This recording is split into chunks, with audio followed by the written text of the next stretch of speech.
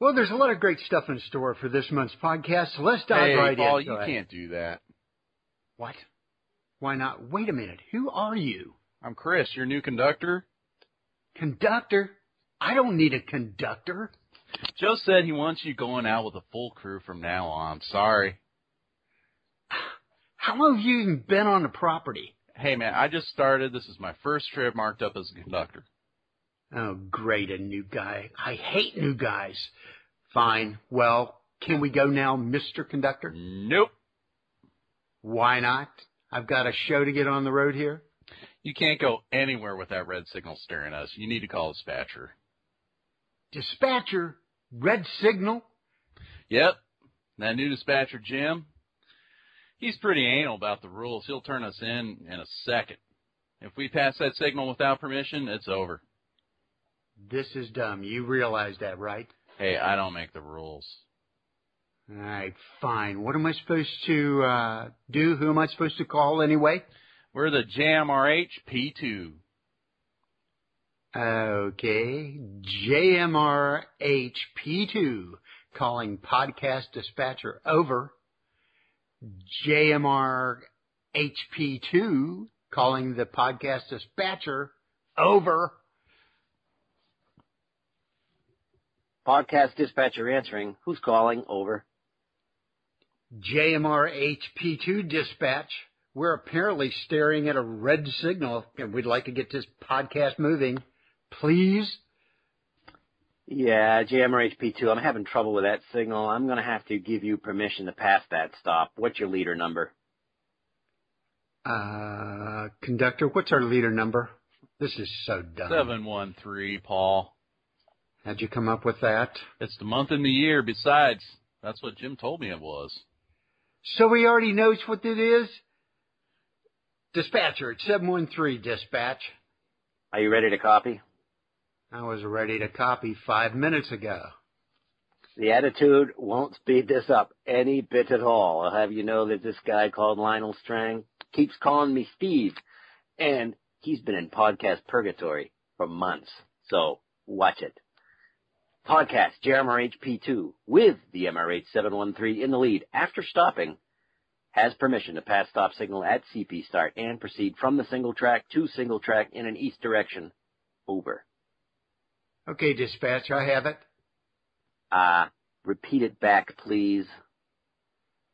Podcast JMRHP2 with the MRH 713 in the lead after stopping has permission to pass the stop signal at CP start and proceed from the single track to single track in an east direction. Over. Well, all right. That's a good repeat, even with the attitude. Time effective, 4:17. My dispatcher's initials, JRL. Okay, time effective, 4:17. Repeat my initials, please. Dispatcher initials, JRL. All right. Thanks, guys. Have a great trip. A late trip is more like it. What was that, 713? Oops. I said affirmative, dispatch. We'll be on our way. Finally. I heard that.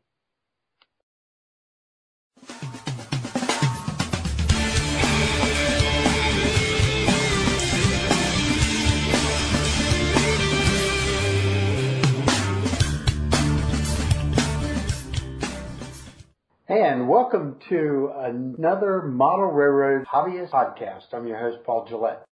Got an interesting show for you today. Going to have Mike Rose on. He's going to talk about your signature scene. That was the May article he did for MRH about that signature piece that people really notice. Then we're going to talk about freight car trucks, the evolutionary development.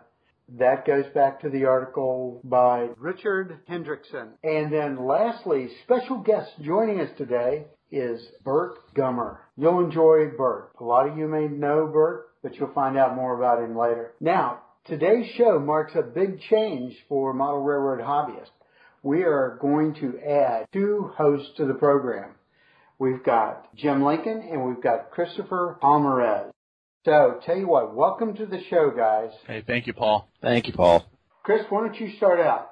Give us a little background as to who you are and why you're here. Well, I'm hopelessly addicted to model railroading is why I'm here, and I've been doing it since I've been a really small kid. More interested into the prototype side of modeling. I've been exposed to it pretty much as a teenager. Grew up a teenage model railroader. It was great having a mentor. My dad really wasn't into model railroading, so being part of a club really got me into the detail side of things, and I now work for Microscale in research and development and product management for new decal sets and new products coming out of the company. Okay. What kind of areas of modeling do you like to follow?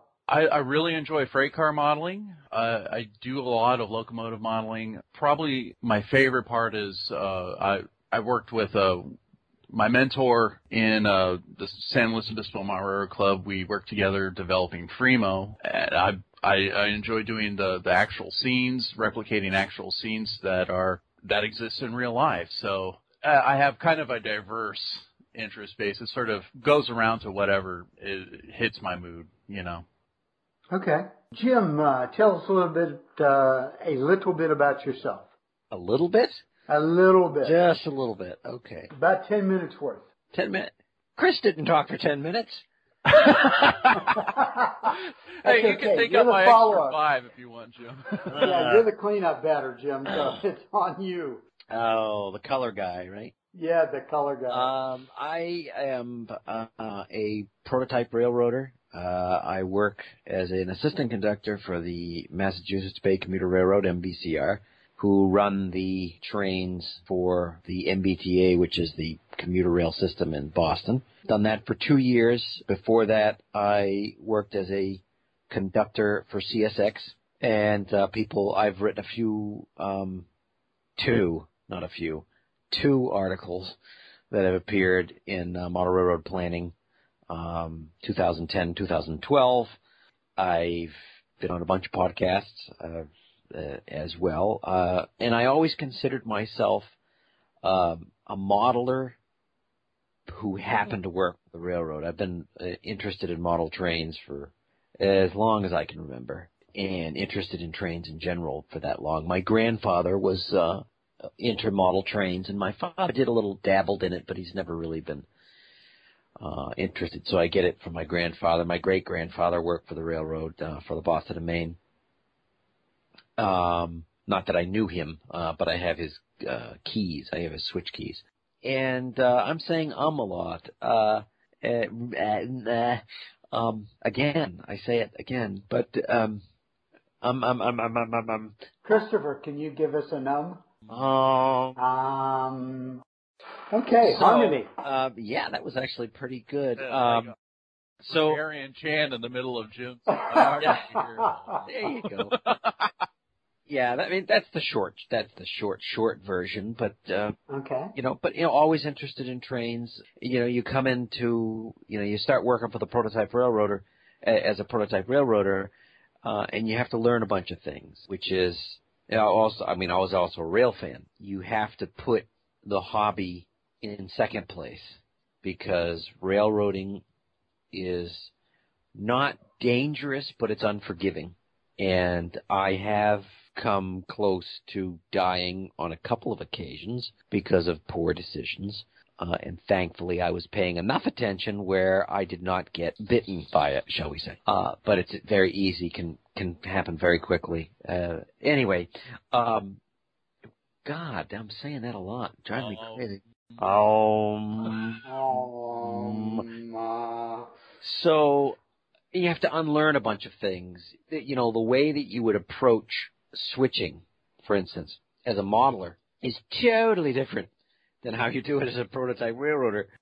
As a prototype railroader, you're trying to economize everything because you walk a lot. In an example I've given it in a bunch of other places, I spent a day switching, and there was an engineer that very knowledgeable. He'd been on the railroad for a long, long time. Younger guy. I mean, he wasn't like 50. He wasn't 70 years old, 65 years. Watch it. Dangerous ground here. But I had done a bunch of switching, and I get back up into the locomotive, and I'm sweating buckets, and he said, so, have fun out there? Well, it is what it is, I'm trying. And he says, if you had just done this in the beginning, you would have saved yourself 12 moves.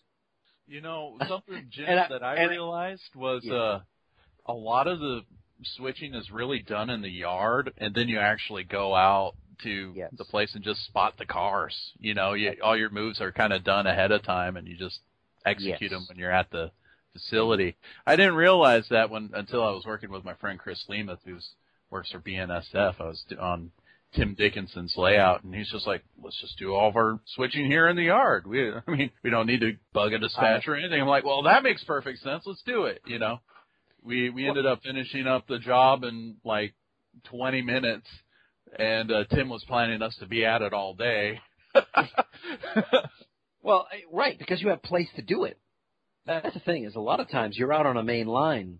This actually happened, this quote that I'm about to give you, where in Westboro Yard, each end is electrically locked, and on the west end, you would come in and you'd have to switch the cars for sacks, and they sacks on the one particular job, you have to switch the cars for sacks, and a lot of times, like, there's 30 cars on this track, and they want certain ones out, and you have a list, and they have to go in door order 1 through 8. And so I've got a list, and it says this car at door 1, door 2, door 3, door 4, and so you got to pick them out of this line of 30 cars. Well, sometimes there was like 6 cars between. There was room for 6 cars in the engine between the derail and the switch for track 1 on the west end of Westboro, and then you have the switch out onto the main line. On the east end of Westboro is like 30, 40 racks. 30 or 40 auto racks of space. Plenty of space to do the switching down there. But then you're holding on to all 35 cars while you're switching, which is just a pain. So if you could, okay, so I've got a couple of cars on this end. They're right here. Let me just bang them out real quick. But to do that, you have to have the switch that you came in off the main line open. And there's cab signals on this line, so the dispatcher knows if you have that switch open. You're not throwing the switch, you're not operating the switch back and forth, because the moment that you operate it and line it for the main line, you can't line it back. So you're leaving it, so you're using the main line as your headroom, all right? So I did like 2 or 3 moves, and over the radio, the dispatcher says, P723, you're not using my main line to switch with, are you? Oh, no. No. I'm going to be closing this switch right up in about 5 minutes. Yeah, because I knew you wouldn't be switching with my main line. Nope. Okay. Yeah, so that can aggravate the dispatcher a little bit. But, you would look at things in model railroad spaces. You're coming at it as a model railroader, and you're thinking in model railroad terms, which is compressed. Whereas this yard is a half a mile long and you're only going 5 miles an hour. So, and then everything is, 3 to 4, 5 cars. And I have to walk those 5 cars, as I'm switching. If there's only me and the engineer. When we first started out, there was a 3-man crew, which was nice. So I'm walking back and forth these 5 car lengths. So you learn quickly that you need to economize movement. Otherwise you're going to be doing a lot of movements with your feet on rocks, which is kind of a pain, literally.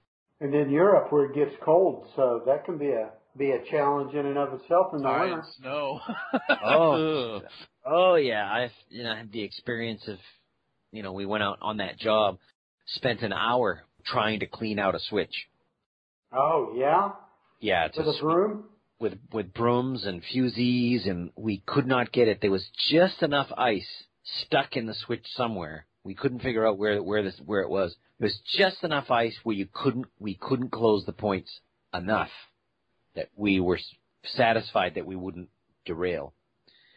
Because it really, if the gap in the points is bigger than your pinky, if you look at it and it's bigger than your pinky, don't do it.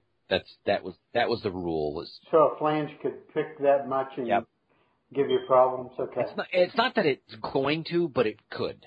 Yeah. You know, if you happen to have a car with a particularly sharp flange. So we spent an hour, and it was snowing crazy. We ended up with like a foot, 14 inches that storm, and maybe more. I don't remember. And so we called the dispatcher or the yard and said, "Hey, we can't get the switch open, so we can't do this industry." Yeah. Oh yeah, the train master wanted to call you to let you. We're going to blow off all the customers. You need to go to Worcester.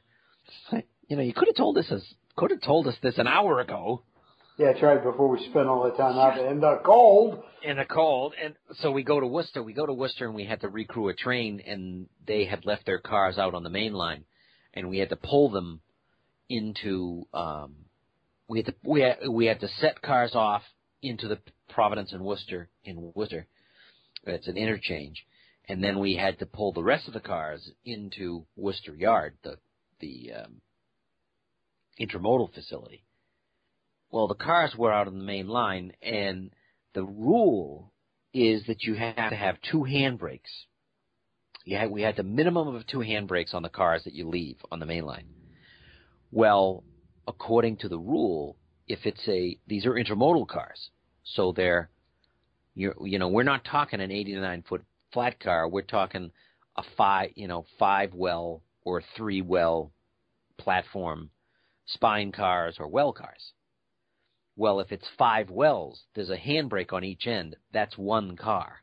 You have to put both handbrakes on each of those wheels, those hand wheels.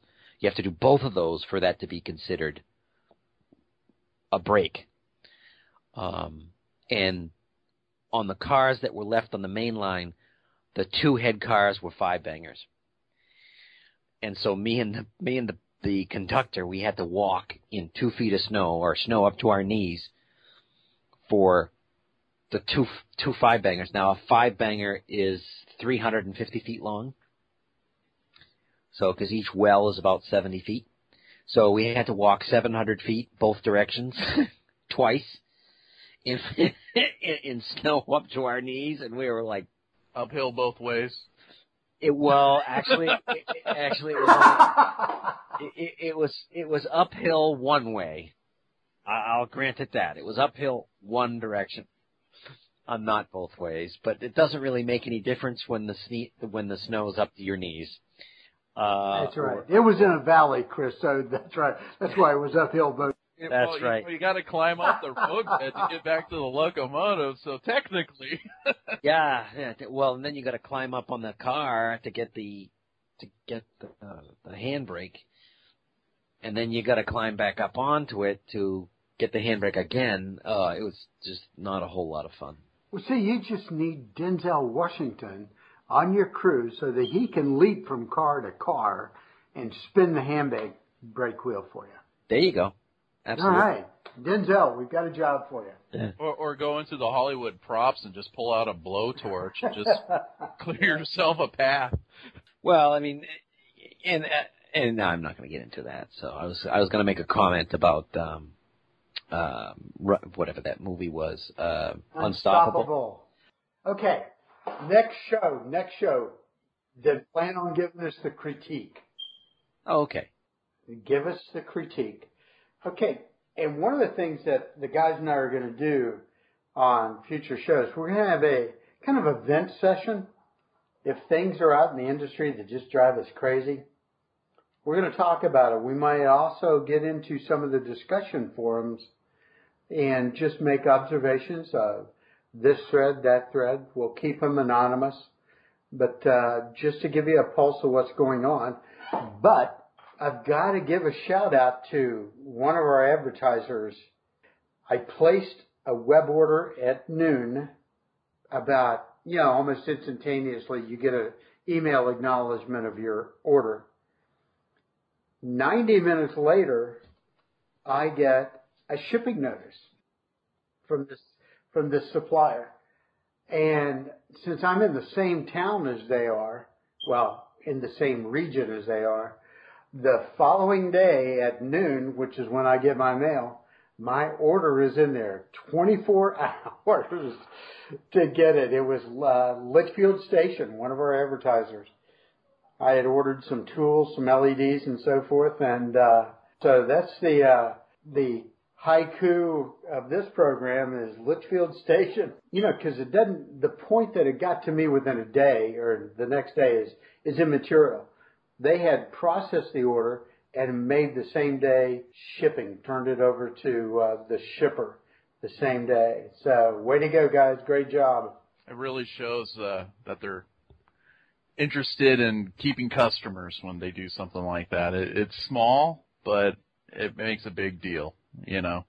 And the lady there who always puts her card, because I buy stuff from them, is Megan. So Megan, we've never met, but very good job for your company there. Okay, and of course, Chris and Jim next time will be adding their kudos too. We'll get back to the podcast in just a moment. But first I call your attention to a new product announced by Rapido, BendyTrack. What is it? Well, HO scale BendyTrack is 3-foot long flex track. It'll come out in code 83 and code 100. Get this, each BendyTrack section comes with 4 rail joiners. Just imagine how many second trips that's going to eliminate where we got to go back to the hobby shop because, oh crap, I don't have rail joiners. Rapido's starting out with the flex first, but it looks like downstream they'll add turnouts and crossings. In the interim, Rapido says BendyTrack is compatible with all major brands of turnouts and crossings. Availability is tentatively late September 2013. People, that's only a scant 90 days away. Learn more at www.rapidotrains.com. Now back to the podcast. Okay, Chris, why don't you introduce our new guest and let's get this next segment going. Thank you, Paul. To get the next segment kicked off, I welcome Burt Gummer's alter ego, Michael Gross, to the Model Railroad Hobbyist podcast. Many of our listeners might recall seeing him in their favorite sitcom and movie over the years. Michael is an accomplished modeler and is active within Fremo. So, Michael, let's start this off about how you became interested in model railroading. That is something, Chris, that I have been passionate about since I was a wee lad. My grandfather and great-grandfather worked for the railroad. My grandfather worked for the Atchison, Topeka, and Santa Fe, and his father worked for both the Atchison, Topeka, and Santa Fe, and the Chicago, Burlington, and Quincy, predecessor to Burlington Northern and Burlington Northern Santa Fe and all that other sort of merger stuff. My great-grandfather was a Boilermaker, apparently quite a good Boilermaker when he was sober. My grandfather was a switch engine foreman, lived his entire life in a small town in Iowa. Santa Fe only ran about 33 miles in Iowa. He lived in the town of Fort Madison, Iowa, and I, being a Chicagoan, went every summer to see him. I was very close to my grandfather, and that closeness came to be a closeness for what he did for 56 years for the Santa Fe, and so kind of took it from there. Trains, I had another grandfather who was a firefighter, and had I spent more time with him, I probably would have been building model fire engines right now. But so I was a pretty lucky kid to have a grandfather who was a railroader and a grandfather who was a firefighter. The railroading kind of rubbed off on me. Did you ever work for the railroad itself?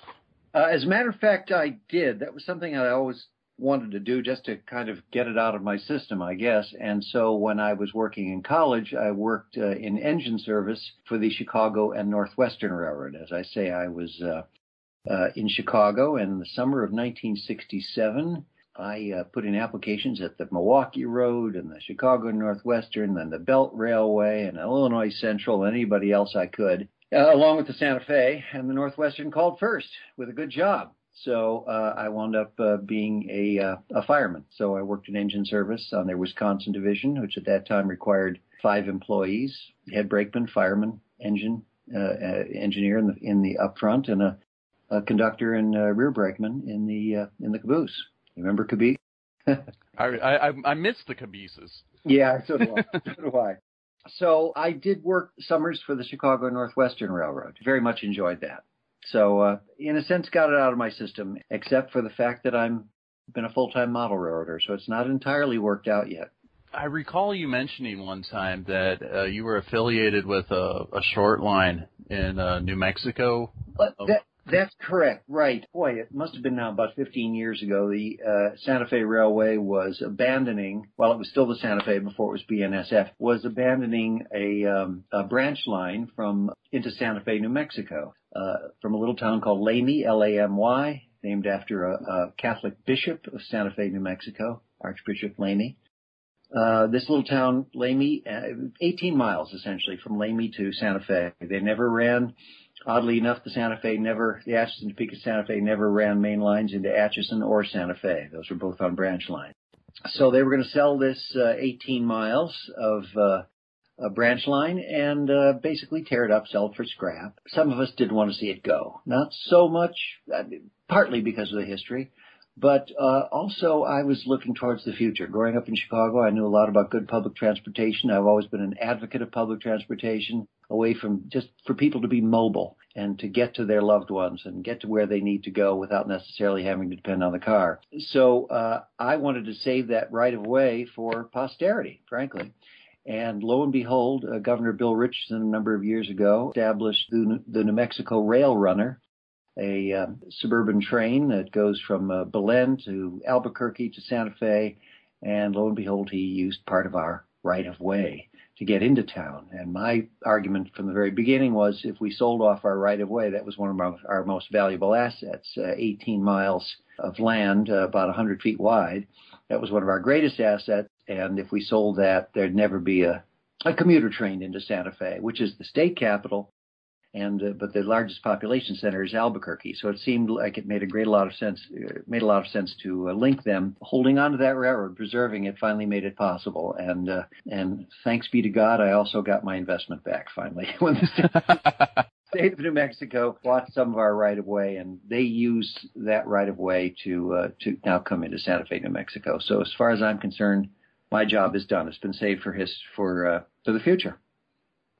That's great. And, Michael, this is Jim Lincoln. Just on a side note, that affects me as well because I work for the Massachusetts Bay Commuter Railroad, which runs the MBTA commuter service.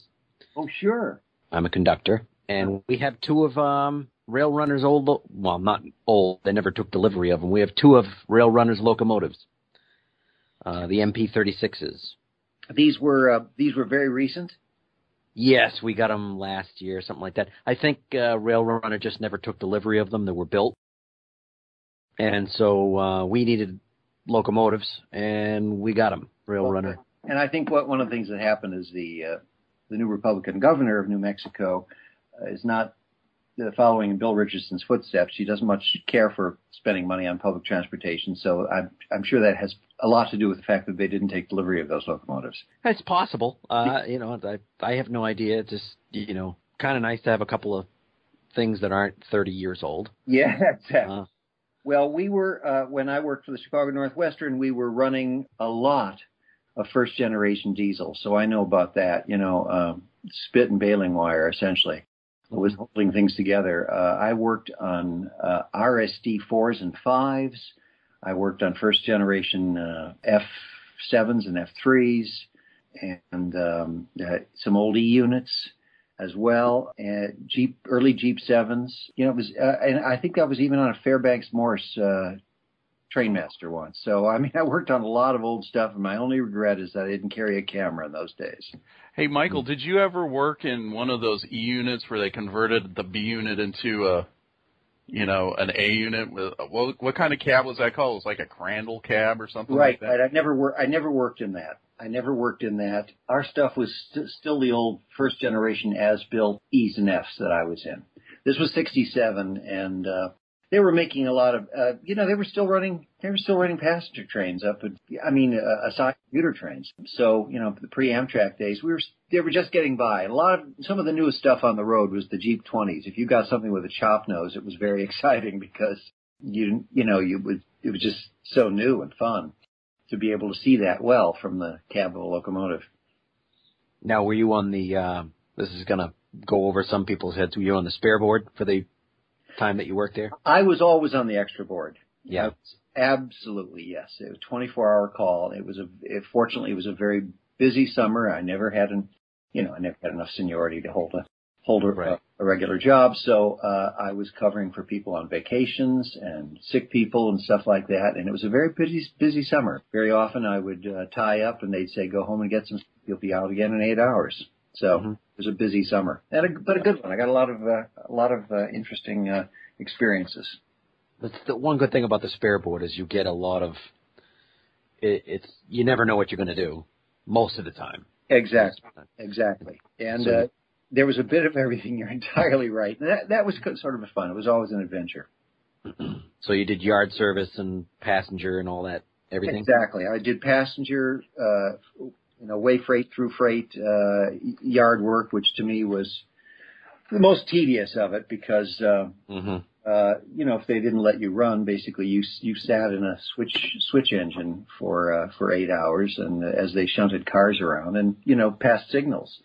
And that was about it. So I'd much rather have been out on the road. All things being equal, if I could do it again, I'd say I'd rather be a brakeman because they got far more exercise. I enjoyed my work, but I just think would have been interesting to be out and around on the ground rather than in the cab. I mean, as much as most people think that's a dream job, I know from my own grandfather and grandmother that the retired hoggers always seem to predecease. The men worked a lot harder because they were just getting their exercise for a lifetime. Yeah. The guys on the ground. And it was just far more interesting work, figuring out switch moves and things like that. I thought it was a little more challenging in some ways. So, I was a conductor for CSX, so. Oh, sure. I agree with you. I mean, basically, as an engineer, it's forwards, backwards, and stop. Right. And you sit for 8 hours a day, and I just don't think that's good for people. No. Whether you're on a laptop or with a throttle in your hand.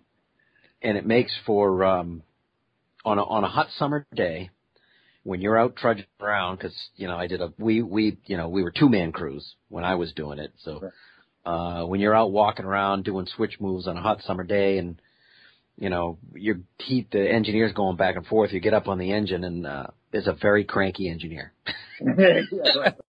No AC, and you're not moving. You're not on the road, so you're not moving. So there's no air running around the cab. It can be very unpleasant. Exactly. And one of my jobs, I mean, not only was there no AC, but the water was supplied with a huge glass jug, which I filled before we went out on the road. I used glass jug, and then I go to an ice house and come back with a block of ice big enough to fit into a cooler that we kept in the cab. So it was a block of ice and literally a jug, a big, maybe a gallon glass jug of water with a handle you could put your finger through and drink like hooch. So it was, it's pretty primitive now. If it says anything to you, Michael, when I was a conductor, I used to go to the ice machine and get bags of ice and fill up the cooler with ice, and we didn't have a water bottle. We had plastic bottles. Wasn't a whole lot different. Your experience with the CNW, does that kind of relate to your modeling interest with switching now? I recall your module having sort of like a switching plan to it. Could you describe that a little bit more? I am a Fremo modeler, and I primarily went to, just a little background, I primarily went to modular railroading because life is busy in a whole lot of other ways. Though I had room for an empire, I did not want the care and feeding and the insurance and the upkeep of an empire. So I was looking seriously at modular railroading because it incorporates all the skills you need for an empire. That is to say, planning and building bench work and track and scenery and, everything else that goes with building a model railroad, but in a much smaller, easier to maintain package.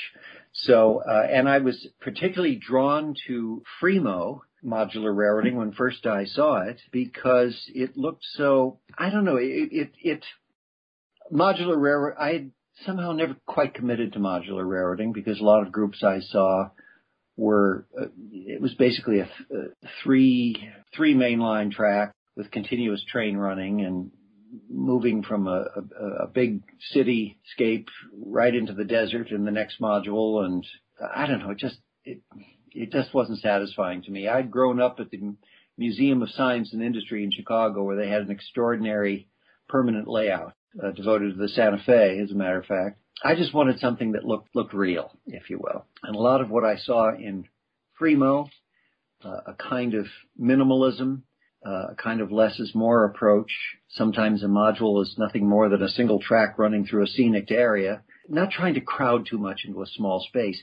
That had some appeal. So I basically said, all right, this is what I want. This is the direction I want to go. But then I thought, well, what am I going to do away from a meet? So I decided to build myself a module that could be used as a switching layout at home. And that simply means 3 small spurs, customers, if you will, off a single mainline track. And I tend to see this as branch line, and I'm setting it in Kansas in 1954 on a fictional branch line of the Atchison, Topeka, and Santa Fe. I like Grainger railroading. As I was in the Midwest with the Santa Fe, mine was the Santa Fe of corn and soybean, not the Santa Fe of the Grand Canyon. And I was surrounded by the Chicago, Burlington, Quincy, and the Milwaukee Road, and the Sioux Line, and of course my own late lamented Chicago Northwestern. And so I liked the idea of Grainger railroading, feed mills and small oil distributors and perhaps cattle pens and things like this, but basically serving the agrarian community. So that was what I chose to do with my layout, and I wanted something to do away from meets, and so making it a switching layout made that possible. How many modules do you have for that? Right, I have 3 sections to this module of mine. I'm sorry, 2 sections to this module. I'm planning a third, and they are 2 4.5-foot sections for a grand total. My empire is 9 feet in length and 2 feet wide. And that's all I need. That is all I need. It's enough to take care of. I've learned a bit about it. I've learned every skill necessary to, still got to install and maintain switches and switch motors, turnout motors, if you will. DCC, everything you need in a big layout, I do in something much smaller, and believe you me, it's a lot easier to take care of. Well, it's also a lot more fun, and also the longevity of this 9-foot empire of yours is a lot longer than a lot of permanently installed layouts. I mean, if there's ever a living situation change, it means demolition of everything that you invested into, right, and starting over again. Paul mentioned to me a layout that was moved over to the shop. It just never quite was the same, after trying to put Humpty Dumpty back together again. And the nice thing about having a couple sections is you get the opportunity to take pictures for, publications. You can take them to a public meet and display them and design an operating scheme with them, and your layout becomes more than 2 foot by 9 foot at a meet. You end up with this gigantic layout where, it's always kind of changing every time you set it up. So it really holds on to an interest a little bit longer because the challenge is different every time it's set up. I think you're right, and when I want to operate it alone at home, I'm fine. I don't need 24 guests to help me operate this thing. Right. I don't have to get a crowd together. And when I want a crowd, I go to a meet, and that's a whole different experience. So the experience is really wonderful in that way, and in that it's so varied. Michael, you're also doing some weathering clinics. Would you mind describing that a little bit more, too? Yeah. I actually loved, even when I was a kid, with my first tin plate, if you will, the Lionel. I think in an old, Kalmbach used to have a kind of magazine for beginners called Model Trains. I'd say this was somewhere in the 50s, and I saw a wonderful how-to. It wasn't really a how-to. It was just a tip where you could age your cars with talcum powder. So dull them down.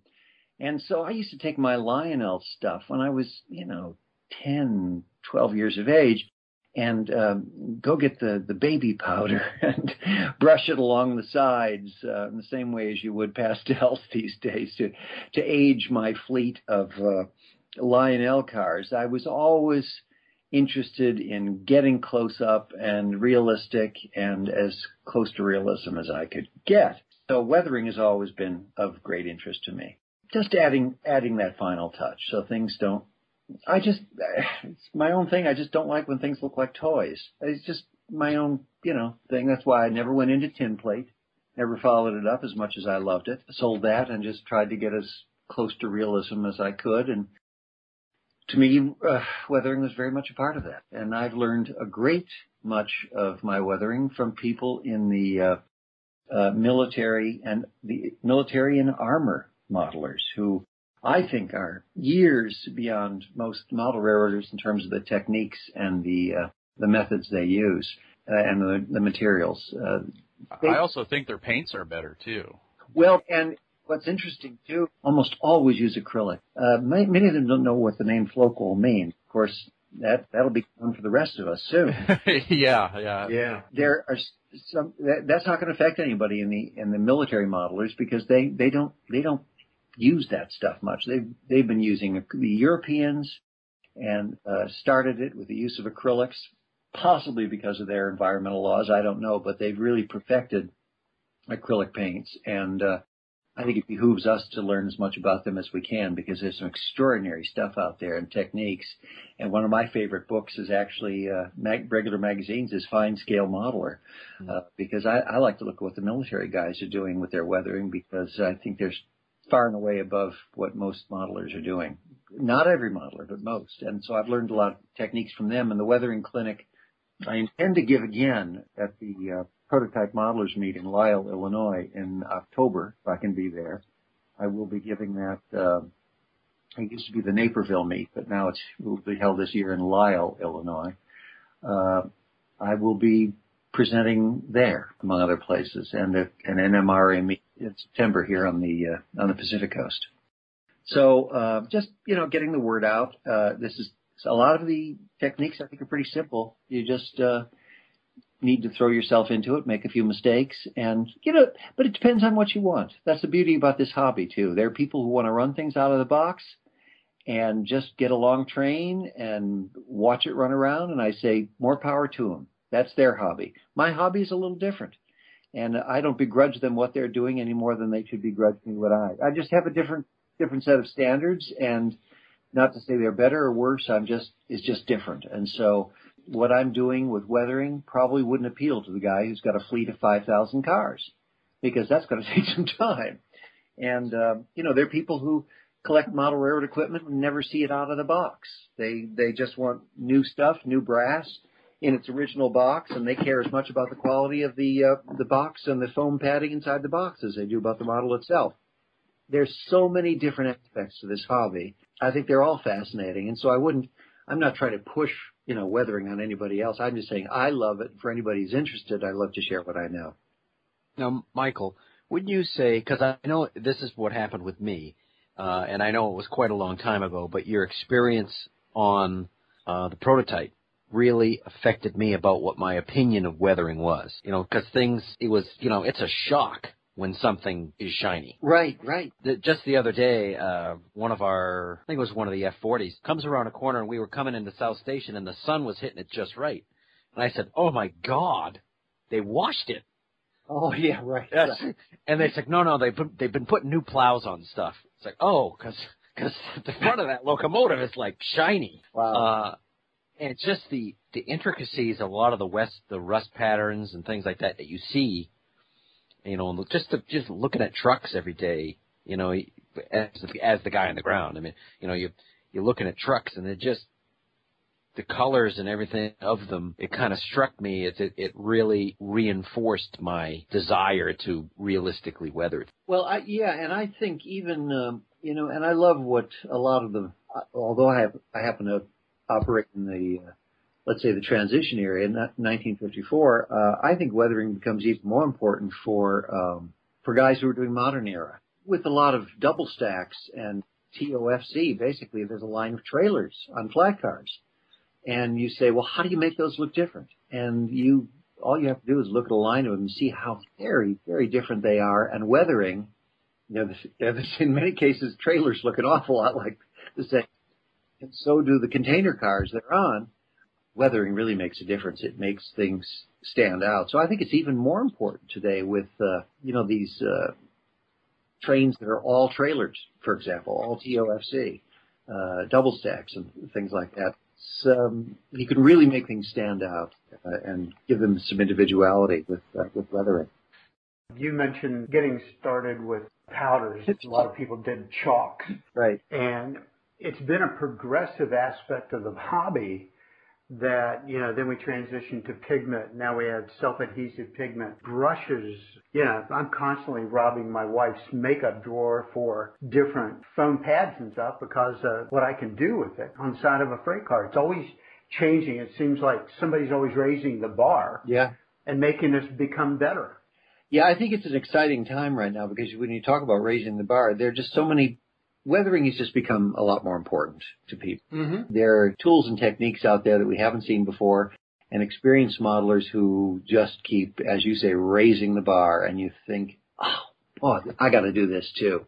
And like you, I can be found, raiding the wife's cosmetics, or more frequently in the cosmetic department of the local drugstore looking for just the right brush. Absolutely. Sometimes you feel like you got to explain why I'm in the makeup section looking at foam pads. Well, really. Michael Gross doesn't have that problem because he's an actor, It's just like, hey, I need to take it for a shoot, Right. They just assume I'm going to put it on my face anyway. Yeah. Well, I'll just start telling them, hey, I'm here picking up stuff for Michael Gross. It's for his new part. You're my alibi now, Michael. Yeah, exactly. And do you find yourself, I've got locomotives sitting on the shelf there that once I learn a new technique, I'll go back to that locomotive and maybe put an alcohol wash or something on it to minimize what's there so I can redo it with the new skills I've learned. Right. It's like patching cars. I mean, it's just never ending. Yeah. I mean, and it depends on what you want to do. Do you want to enter your car in a contest? Do you want to photograph it for something? Or do you just want to run it? Do you just want to have fun? I'm picky about some things and then less picky about others. There are some things I want to be contest quality and other things I say, oh, so what? But there's a part of me that's just obsessive compulsive enough to, I realized I had the wrong underframe on a Santa Fe boxcar, and I'd completely done this boxcar with the underbody detail, all the brake system, the brass wiring, the castings and everything like that. And the cross members are wrong. And I'm thinking of tearing all this out. And because it's something I want to enter into a contest. And so you can't enter it into a contest under those circumstances. So you just keep, playing with things. And, and other things I let go. I say, okay, this is good enough. This from your basic viewing distance, this is a great looking model. And one of the things that's one of the things that weathering can also do. I don't know if you've seen some of the recent ads for AccuRail. Well, they'll take a completely out of the box AccuRail car and just weather it beautifully. And you cannot tell that those are molded on grab irons, and not from normal viewing distance. There's so much you can do with just paint. I mean, you can turn prefab track and make people think that it's all hand laid, right? Yeah, absolutely. You can take molded on grab irons and with the right force, light, and shadow make people think that they're separate. It's just incredible what you can do with just a little paint, And I think, and it's left up to us after all. In every case, what we have is our railroad and our railroad alone. It belongs to no one else. So it's our decision. I think of myself primarily as someone who's not always looking for photorealism. I may want that in a specific car that I want to just photograph or a contest quality car, things like that. But I think of myself as an illusion. I am creating an illusion. It's really very simple. I'm not here to create reality. I can't create reality. Reality does it so much better than I will ever do it. But I'm creating an illusion of reality, and In a small space, that's a lot easier. I also recommend to people, along with small spaces, a small time frame.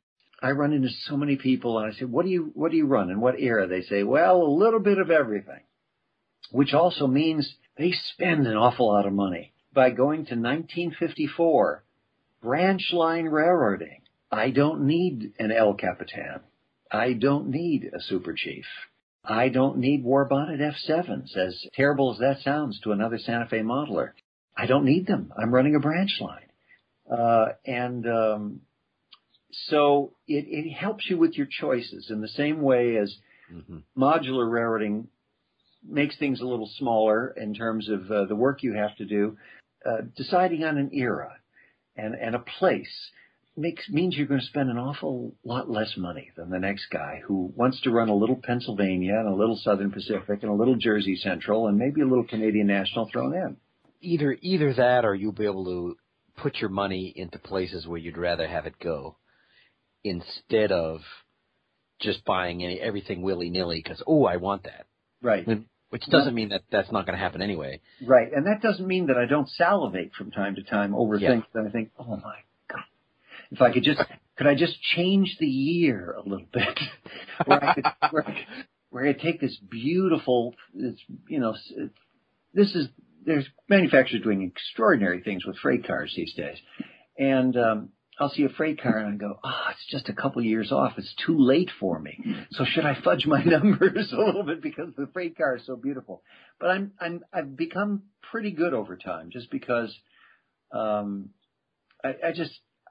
see people with too many boxes in their home and models they will never build and models they will never run and boxes that will never be opened. And I don't want to become one of those pack rats. Now, do you think... Present company accepted, gentlemen. Absolutely. Oh, I am. Absolutely. There's plenty of things. I just sold something yesterday that thankfully I was like, oh, wow, that's great. And I got caught up in a bidding thing on eBay. And there's something else that's like, wow, this was just gorgeous. Yeah. I mean, I've modeled in just about every scale, virtually, except S. And it was just absolutely, I said, maybe I can change it. But the amount of work that it was going to take this diesel to make it Proto 48 was just so astronomical. And it got to the point, I ain't going to do that. I'm not going to do that. You got to look at your time. Yeah. What's your time worth and how do you want to spend it? Yeah. And, so I know precisely, and I'm getting better. And then I'm doing, the other guys know I'm doing an N-scale project now, and but the problem with N-scale is they're so small, is that you can go to a show like Springfield. I don't know if you've ever been to Springfield, and they're just so small. You just keep buying them and buying them and buying them, and by the end of the show, after 2 days, I had 37 cars. Oh yeah, for a 10x7 railroad, and it's like, well, I guess I'll never need cars again. That'll last until your next show. Yeah. Say that's not what that means, Jim. Yeah. It just means you got to find a bigger house. And the sad thing is, and everybody that knows me and went there knows that I was looking for rail box cars, the original scheme. Oh, sure. Rail box 50-foot box cars, and there were two. And I don't know if you haven't been to Springfield, it's enormous. There's everything you possibly could imagine at Springfield. And I did get some from Exact Rail. I was able to get the 3 that they had. And then all the rest of the 37 cars, I'm looking at these things, well, I can paint it so it's right. Oh Lord. That's right. And then I come home from the show, and now I did get a bunch of I needed center beam flat cars and a couple of other various things that I needed. And yes, I do need them. And then I went on N-scale yard sale, and I said, hey, does anybody have any, original scheme railbox boxcars? One guy says, yeah, I got the entire 12 set of individual numbers of Intermountain boxcars. You can have them for $15 a piece, which was less than what I was paying at the show. Wow. It's like, I should have just asked on N-scale yard sale first. Silly me. But I mean, then as you were saying, you end up having the money for the switch stands and the little details that you may want to put in that you wouldn't have if you were buying the Super Chief with a turbo train or totally out of the realm of what you're ever going to run. Right. Would run on your railroad. You much rather need a switch stand or something along those lines, or, extra joiners that look like joiners, or, you need those little details which can add up much more than you need a Super Chief. And, again, arguing for small, there are a lot of people, and this is not to say this is a bad thing. Collecting is a wonderful thing. I know people who collect a lot of brass who will never run it. The nice thing about modular railroading is finally it encouraged me to build something. Yes, I had something on a 4x8 sheet of plywood way back in time, but this is the first real, quote unquote, real railroad, scale model railroad I've built since I was a kid, because it was not as daunting as building something to fill a room. So there are a lot of people who never run their stuff, and that's okay too. You can buy stuff to display, or you can buy it to keep in boxes, and you can buy it to take out and touch and feel and put it back in its cellophane and put it away in the foam and not see it again for another year. That's another way to go, but I finally decided I wanted to do what I saw people in the magazines doing. I wanted to run trains. Also, Model Railroad Hobbyist has the one module challenge going on right now, and now's a great time, more than any, to consider building one module. A module doesn't have to be 6 foot long. I mean, we have some modules that are only 6 inches long with a pair of intermediate signals on there. Right. It's just building something that affords you some direction. It sort of starts a cascade event. You really start getting things moving and finished, and there's a great price of having it completed. Having a project that's been laying around for a decade or so, and it's finally done. It's such, a moving feeling. It's like, oh, we're moving forward, Bringing something to completion. Right. You feel like you written that last sentence on a novel, and finally you can say, my God, I've done it. Period. End of sentence. Yeah, there's something. Woohoo! Completion. Yeah. Now, Michael, let me ask you a question here about prototype model railroading now versus like 10 years ago, 20 years ago. Do you feel like it's easier to be a prototype modeler now than it was like 10 or 20 years ago? Oh, yeah, absolutely. Because, there are, several manufacturers have been named already here, Exact Rail amongst them, and AccuRail and things like that. Paint jobs are better. Moldings are incredible. There are people who are offering fine details that you would never have seen years ago. I remember my excitement when I saw the first molded Athearn plastic boxcar in about 1957, because I was used to seeing, Tyco and Varney, Ulrich, and a lot of other things like that. And then I saw this Athearn boxcar, and I thought, oh, with a appropriately enough a Chicago Northwestern billboard scheme on it, and I went, oh my God, it looks real. And at that time, compared to what was out there, I overlooked the molded grabs and the oversized stirrup steps and all that other sort of thing, because up until then it was the best thing going. We've come miles away from that. Now there's downside to that, which is with so many fine models out there, you still have to watch, because there are people still doing things, and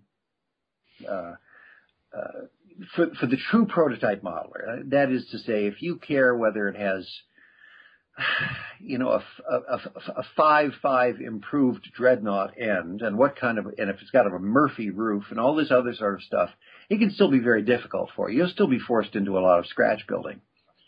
But right. for people who want authentic paint schemes, those get better and better all the time. The level of detail is extraordinary. You've got manufacturers like KD who are doing extraordinary things with the PS1s, and I was so excited again, as excited as I was to see the first Athearns in the 50s, to see IMWX come out with their boxcars, the predecessors to Intermountain, and the first Proto 2000s a number of years ago, to say, wow, people are really doing this. It is more than ever the time of the freight car, I think, for prototype modeling. And then the alternatives to brass now are extraordinary. If you love passenger cars, look at what Broadway Limited has done with the California Zephyr. And look what Rapido is doing with the Canadian prototypes. Just extraordinary stuff. And the great name trains that are coming out with, Walther's coming out with. So, there's more and more out there. The difficulty is, I think, people are falling away from some of the skills they used to have, which is to say, you may not need to paint or decal as much as you used to, unless you're really truly a prototype modeler. And those people are doing a lot of painting and decaling because they're swapping ends and swapping roofs and swapping sides and putting on reway date. Yes, exactly. Now, see, I will frequently take a well-lettered factory car, but I will do reway dates and I will do repacking dates. So I will still do decaling and, of course, using both dry transfers and wet decals. So I still do that stuff and still paint things if I need to. But it's easier in some ways, but on the other hand, you still have to look very closely because there's a lot of stuff out there which passes for prototype, but the prototype never existed in the form that the car is in. Not with the paint scheme. Jim, what do you think? Do you think it's easier in N scale now to do prototype modeling too, or is this just something for HO scale? It's easier. I mean, it would be great if, yes, it's a lot easier. It's like anything else. It'd be great if X prototype or this, it'd be great if Exacrail made beer cars in N scale. They don't yet. Maybe they will, maybe they won't. It would be great if they did, but, do I have enough to be credible? Where there's yes, absolutely. Where it's hard is O scale. In Proto 48, if you're a modern day modeler, which I was, whatever you want to call it, it's very hard. There's one prototype of a modern 50-foot boxcar. And as Michael knows, you look at a freight train and no two cars that pass you are probably going to be the same. Even I had made a comment on a show that when I was working on van trains, on intermodal trains, you walk down a 5-unit spine car or a 5-unit well car, and there are 6 trucks on it. I think, as I recall, there's 6 trucks. So, and each one's different. Maybe the ones on the ends are the same. But when you look at each truck, everyone's different most of the time because things have been shopped out and they put a truck in there that's, all they need is a roller bearing truck with the right size wheels. It doesn't make any difference. But you'll have 4 different trucks on the same car because a 5-well car is one car as far as they're concerned. So there's 5 different trucks when you start looking at things like that. And only in HO can you even come remotely close to getting that type of fidelity. But it's getting a lot better in N scale. A lot better. The Exacrail cars that they're making now come with, which is unusual for most N-scale things, they're coming with the coupler boxes as integral to the car as opposed to truck-mounted coupler boxes, which, Tyco and all these other things had for the longest time because you're running around, 18-inch radius curves or 9-inch radius curves in the N-scale. And so to make everything run, they use truck-mounted couplers. Well, they don't do that in real life on the prototype. So a lot of the newer all the newer Exacrail cars come with body-mounted couplers. Now, the railroad I'm working on doesn't make any difference because as far as a model goes, the radius are going to be so big, it doesn't make any difference whether they're truck-mounted or not. So, I've seen photographs of what would be the equivalent of an 18-inch radius curve on the prototype, and that's pretty darn tight. I saw the picture. When you see the picture, it's like, how can they actually get stuff around that? But it works with body-mounted couplers. You can't couple and uncouple on that curve, but that's not what they're doing. They're just shoving the stuff around the curve. But it is a lot easier. But it depends, like Michael said, it depends on how picky you want to be. Right. If you want to, I think it's certainly easier to present, we get back to this word, to present the illusion a beautiful prototypical train than it ever was before. You know, if you don't look at the configuration of the ends or the exact roof and all that sort of stuff, the beautiful paint jobs, the fine moldings, the standalone grab irons, and all that other sort of stuff that's being presented on freight cars now. With a little weathering, you put that out there, and for most people who look at it and say, that looks like the real thing.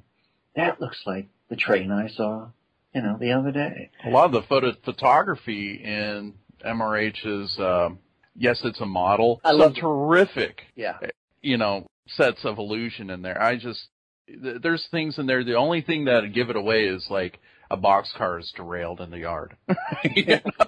But everything else happens. is just the lighting and the weathering. It's just incredible. yeah. Oh, come on, that happens. I have pictures.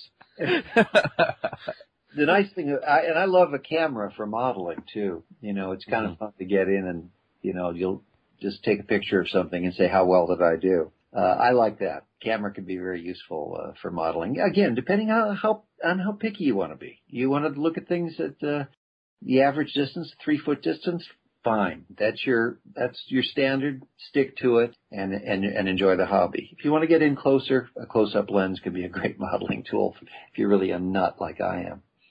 And the one nice thing about a camera is a camera doesn't lie. Yeah, yeah. You can look at it. Wow, that looks great. And your eye is not telling you that something's missing, and then you take a picture of it. It's like, how can I miss that? Yeah, you're absolutely right. And I always tell people when you're weathering too, weathering can be easy, but it need not necessarily be fast. And Right. time, I once heard a writer say that time is your greatest editor.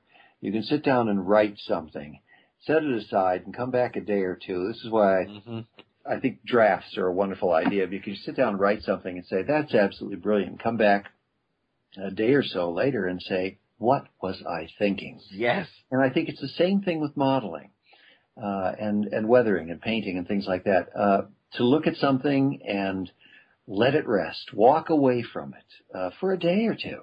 Come back and say, have I done too much? Have I done too little? Can it use something else? Look at it with fresh eyes again. And same thing you're arguing for a camera. The camera won't lie.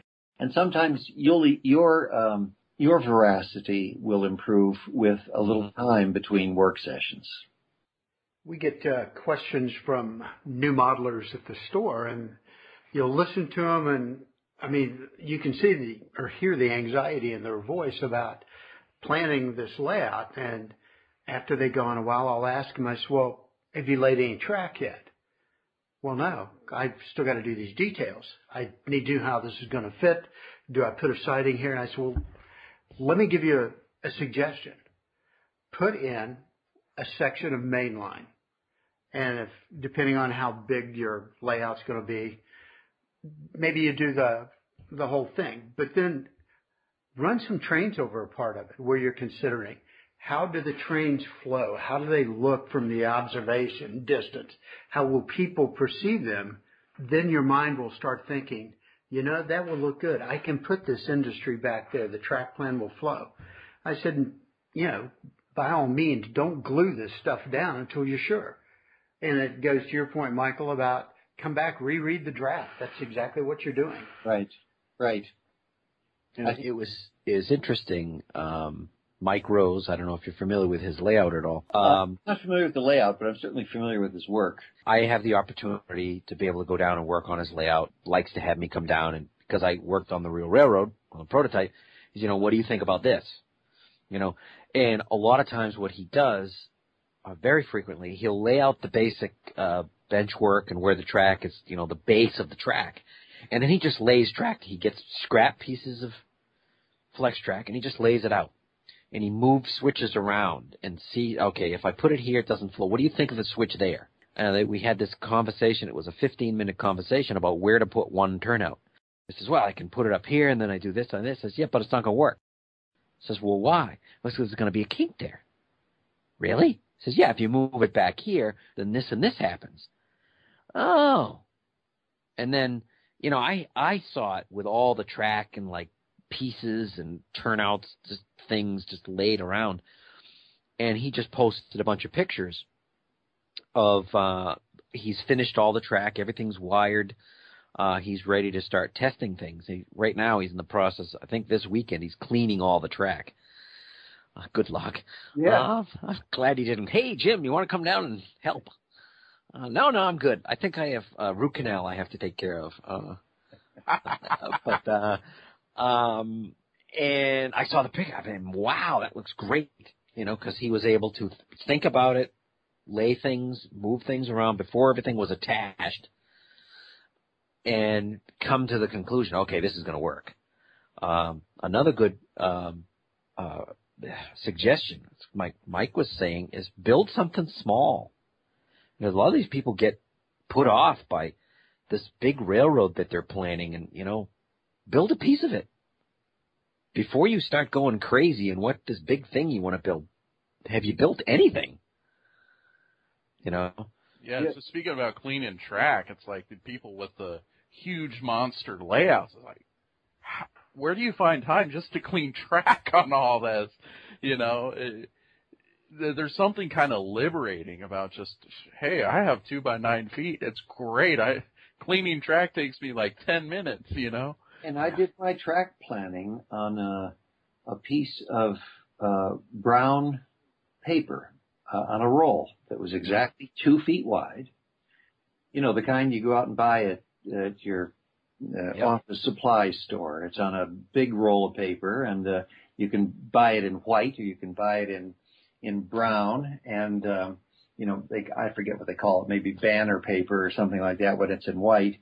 But brown, it's like mailing paper or something like that. Yep. And it's in many cases 2 feet wide. That's exactly the size of the standard Fremo module, one of the standards.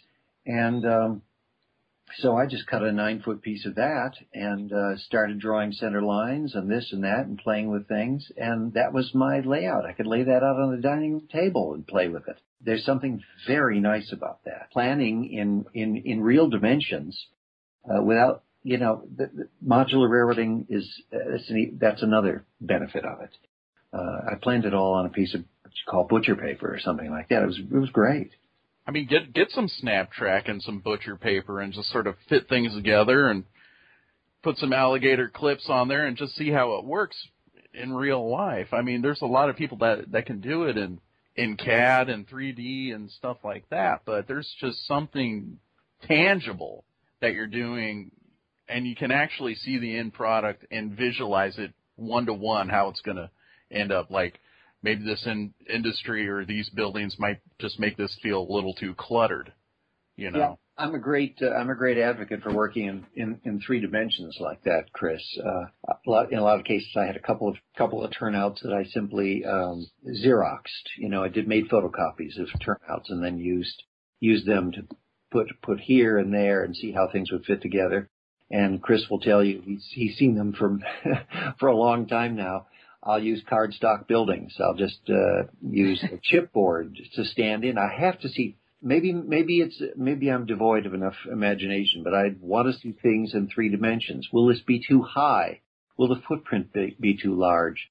Again, with Fremo, less is more. I want more space and fewer buildings. I don't want to crowd as much into a small space as I can. And so I'll often make a building out of chipboard, a very simple footprint, put it down and say, wow, that's too big. I don't want that there. I'll make it smaller and smaller. And it's easy to do with an old cereal box. A lot easier it is to do, evergreen plastic. I think Dave Ferrari was saying he does that. I mean, Dave Ferrari even make like 1/5 scale models of the entire layout. Oh, right.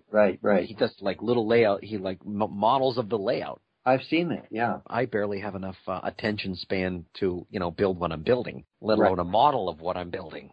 Again, that's another reason for modular railroading. You don't have to build the whole. You can literally build your module very easily. I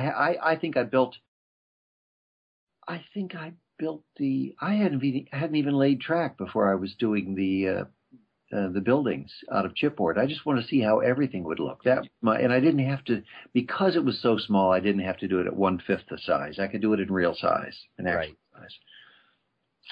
Another thing I like about modular railroading. Well, the great thing too is you can kind of crop into a prototype scene. You can model number 12 turnouts, and you don't really have to worry about, like, oh, I got to make this corner of the room and turn 90 degrees all of a sudden, so I got to kind of fudge the size of the turnout a little bit. You can model it at size. Right. That's a really unexplored aspect of the hobby. I think it's just now getting realized. Well, I'm kind of doing that with what the modular N-scale modular thing that I'm doing. I'm literally laying my track on a Google Maps printout that was done, that somebody else did for me. But it's printed out, and there's 3 2x5 modules, but arranged in an L, so it's 10 by 7. But it's literally the Google Maps. I printed it out, and I'm laying the track. It was printed out N-scale, and so it was scaled properly. So I'm laying the track literally right on. Wow, that's fascinating. Yeah, I mean, there's places where I'm even placing ties, because I'm hand laying all the track. I'm placing ties where they are on the prototype. Not often. Not often. I mean, only the PC board ties. PC board ties. Okay, a tie goes here, and I put a little bit of transfer tape. Put transfer tape on the back so that I'm able to locate the thing. And see, that's fascinating. The Google Maps printed to N-scale. I hadn't thought about that. That's pretty cool. And thank you. This place is a place that I worked at. So, and it's right down. I actually, noontime today, I went down there and I'm looking at ties because I was trying to figure out a way to distress ties. I'm a track guy, and I was thinking of ways of how to distress ties. And I'm looking at these ties, and it's a industrial area, and the ties are actually in very good shape. I was surprised because I'm going to dig all these ties up, and when I was looking at my pictures, I was like, wait a minute, these are like new. When I went and I looked, there are a few that are distressed, but it's not. Actually, the track is in very good shape. But that's you're able to do that because it's a small thing, and it's a manageable project. And all these buildings on this, I have 2 actual structures, and they're little shacks. That's how far apart. I mean, the buildings in this place are huge, but I only have to do flats. Because they're so huge. Keep it simple, yes. Yeah, they're so huge. They're off the layout. There's 2 little buildings. They're shacks that are about 20 by 20 that I have to actually model. And that's what it allows you to do when you spread things out like they are on the prototype. It makes things easier and costs you less money. Of course, you have to spend more money on scenic materials because now you're building more scenery. But that's a different. Ground foam won't set you back too badly. Well, ground foam won't, but static grass might. Oh, right. Yeah. Static grass will get you. Yeah. Chris will teach you to make a static grass applicator for about $10. Oh, the grass swatter? Yeah, exactly. That's the MacGyver method. That's static grass applicator. Chris, that would be a great article for Model Railroad Hobbyists right there. It's an article. It's already been done, I think. I already have one. I don't know. Someone did like two variations. It looked like the grass water, and then more sophisticated. I think Joe built one. Really? I think Joe's built one. Yeah. Oh, okay. Yeah, I know. I'm pretty sure he had it in one of his videos. The 5. No. No, I had to cough, like right mid-sentence, I had to cough. So that's great, cough right into the microphone. But, no, he had the 5 DVD set of, like, building his railroad. And one of them was, actually 2 of them are doing scenery. And one of them he's talking about how to build I think it was him. I'm fairly certain it was him. You can build a static grass applicator with these items. Unfortunately, Michael, it's been done. Yeah, right. But they will. It's only a matter of time before it comes along again because they're.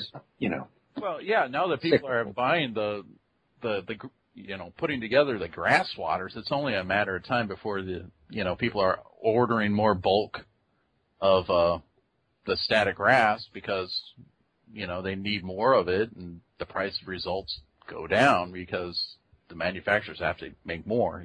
That's your story, and you're sticking to it. I'm sticking to that one. Now, Paul had a question for Michael. Michael, I believe I read you are the spokesman for a museum back in Baltimore. Yes, the B&O Railroad Museum. Okay, what a museum. What can you tell us about that? The director of the museum, a man named Courtney Wilson, and I met through some people in Kalmbach a number of years ago, and they were just looking for someone to raise the profile of the museum to some degree, and they were going to make some educational videos and things like that. And I said, I've been to your museum, I love it, I'm your man. And so for maybe it's been about 5 or 6 years now, I forget exactly how long, I work with them chiefly on a lot of in-house things. They have closed-circuit television in the museum called the B&O Railroad Museum Television Network, which you can find easily on, YouTube. The B&O Railroad Museum, the B&O Museum Television Network, I think they call it. But they take, maybe it's a 12 or 15-minute segment, and they take a piece of railroad history, let's say women in railroading, or the B&O during the Civil War, or, I don't know, whatever, toy trains, something like this. They'll take a bit of history, and they will do a wonderful piece, which I will narrate both on camera and off.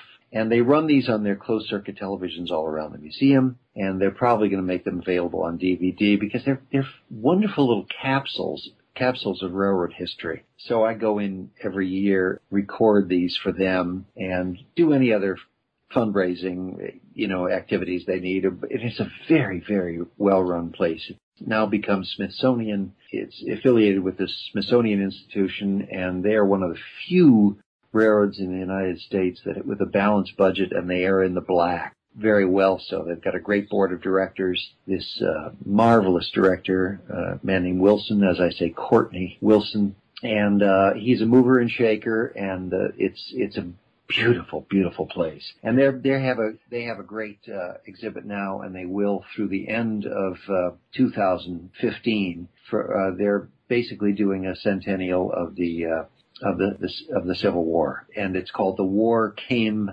by Train." And how the railroad figured in a huge way in the fighting of the Civil War, and how really it was the first war fought with the use of railroads moving men and material in a large way, and how paramount the railroad was, both north and south, in executing that war. So it's a great exhibit that's on now for 2 more years until the end of the centenary of the Civil War, 2015, 150 years. So it's a great exhibit, and they have one of the most complete collections of Civil War era locomotives and freight cars in the United States. As you probably know, the first track for common carrier railroad was laid in Baltimore, not far from where the museum is now, and the Montclair shops and stations of the old B&O. So they've got a lot of very early railroad history, which no one else has. A lot of people may have a big boy or this or that, the other thing, but they have some of the earliest locomotives ever built, and it's extraordinary. Yeah, I haven't been there in a long time. It's well worth. I've been. I don't know if you've been to it. There's interesting, obviously not nearly as big, but there's a railroading and Civil War museum in Atlanta, in Kennesaw, in Kennesaw, Georgia. Sure. Okay. Right by the tracks, and they've got the general. I think it's the actual general in there, and a replica of the Texas, which was involved in the Great Locomotive Chase. Yes. Which actually went by on the tracks that the museum is next to. I was going to say Kennesaw figured very prominently in that chase, as I recall. Yes. Yeah. Yep. And they have sections of the movie and things. They have the story of it that you can sit down and watch inside the museum. I mean, it's not nearly as good as the B&O Railroad Museum, but it does have a lot of Civil War history in that area. That sounds like fun. Fun. Yeah. It's a fine museum and well worth a visit, and it's very conveniently located between New York and Washington, and Philadelphia is not that far away, so it's well situated. It's a beautiful place. And Baltimore is just a fascinating city. in itself, in that it has more buildings on the National Register of Historic Places than anywhere else in the United States, largely because Baltimore did not have the money for urban renewal when all of that was, when things where inner cities were being torn down in the 50s and the 60s, and so a lot of those places were preserved, and it's a great historical city as well, just in general. Neat. Now, are you familiar with Bertie Kopinski's model railroad? He's actually modeling the in O scale. He's doing a Civil War era. I have seen the photographs. I have not seen the railroad, and I haven't seen it either. But he looks like beautiful work. Yeah, he has Civil War cars that he has working brakes on the cars, where you actually can turn the wheel and the brakes apply. Right. Because the brake mechanism was so simple on those cars of that era. Not nearly as complicated as they are now, so it was possible to do it. And he has a demonstration on one of his clinics, which I'm told, I have not seen this, but he has the car and he rolls it back and forth he's got this board, and he picks up one end and the car rolls to the other end. Mm-hmm. And then he cranks the brakes on and then lifts the board up again and the car doesn't move. So, O scale, yes. There's some people doing museum quality modeling out there, and you kind of hope they've made provisions for a lot of their stuff when they're gone, because it should be in the hands of museums. Some of the work people are doing. Speaking of museums, the Museum of Science and Industry in Chicago, I when I first visited that in the 90s, it was still an O-scale layout. I haven't seen the HO one. Michael, have you seen it? I have seen it. It's really pretty amazing. It's really beautiful. Now, having said that, I think a prototype modeler would have problems with it, because they've packed the United States into this area. Right. No. Condense it. Selective compression. They're very big on showing. What they've done is wonderful. Chicago, Illinois is there in all its glory. Downtown Chicago and the outlying districts of the downtown and this, that. And then they take you all the way to Seattle and you can see the Space Needle.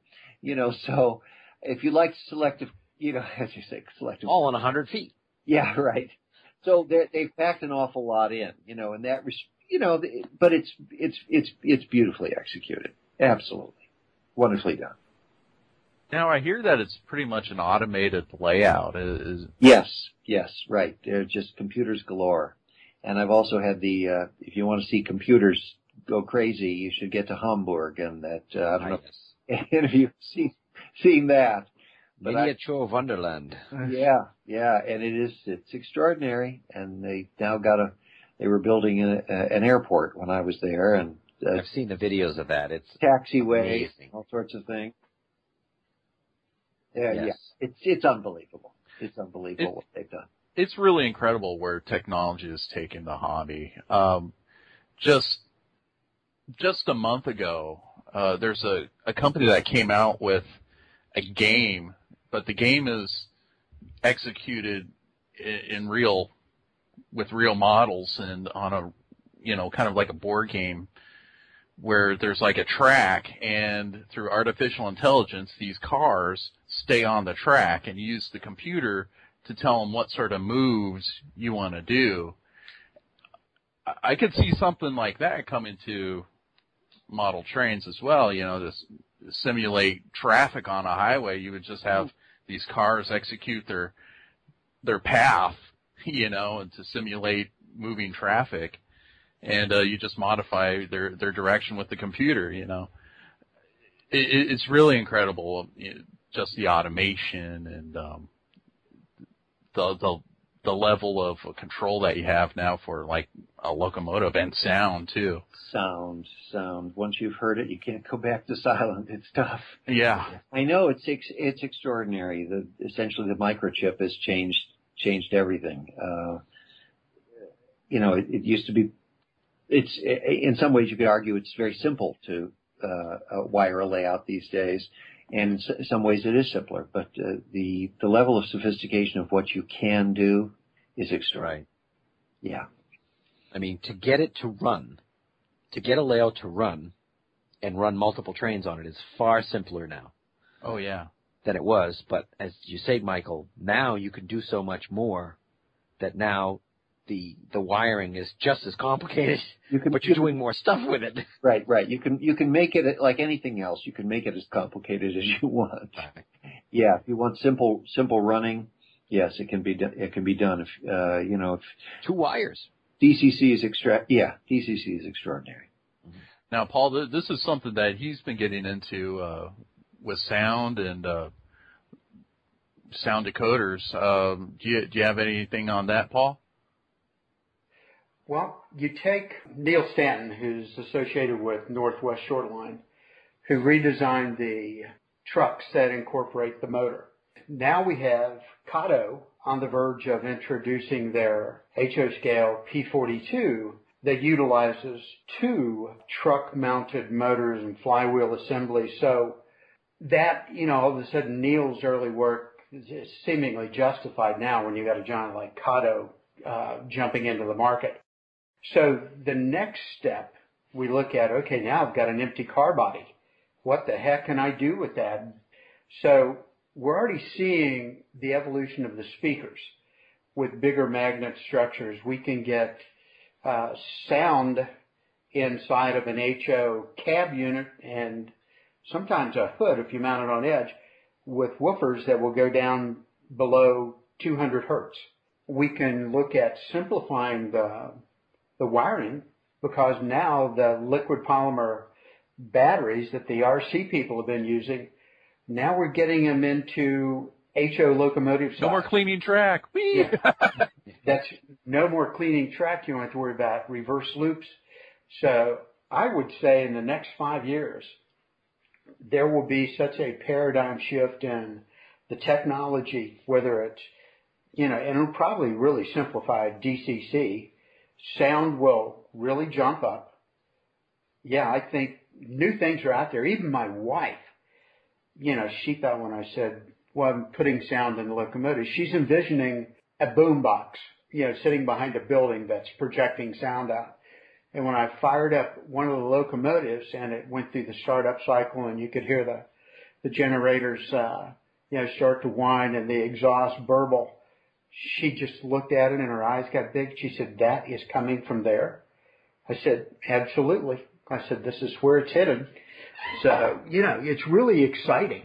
And then, Michael, you'll have a fleet of locomotives, or are you already sound? I have very little because what I've done is basically gotten rid of a lot of my mainline locomotives for the branch line, and for right now I'm waiting for, let's say, the Athearn Genesis to come out with a flatlands unit, the Jeep 7. I don't need a dynamic brake. I'm a flatlander. Oh, okay. So I'm waiting. They've yet to do one in my era, i.e. a zebra stripe. And so I'm waiting for a Santa Fe Jeep 7 without the dynamic brake. And really? Because I believe it or not, in my house, I have a Santa Fe in zebra stripe Atlas GP7. No dynamic brakes. Yeah, right. They made those for a while. I didn't pick those up at the time, and I do have a couple other things in which I've not installed sound, but it's only a matter of time. Did Athearn do that, Michael, with a lift-out dynamic brake segment where you could just go back in and construct a flat hood? I do not know that they did, to be honest with you. I do know that they they do make a flat hood unit, so I just thought I'd wait for that. Right. Eventually they'll do it because those were fairly common. Yeah, aren't they just doing? I think they're just doing 9s right now. Oh, 9s, right? Yeah, they're doing Jeep 9s. They do have non-dynamic 9s, but I don't think were the 9s ever painted in the zebra stripe, or was just the 7s? I think they did have some zebras in 9s. Okay, as far as I know, yes. I didn't know if it was outside of that era. That's all.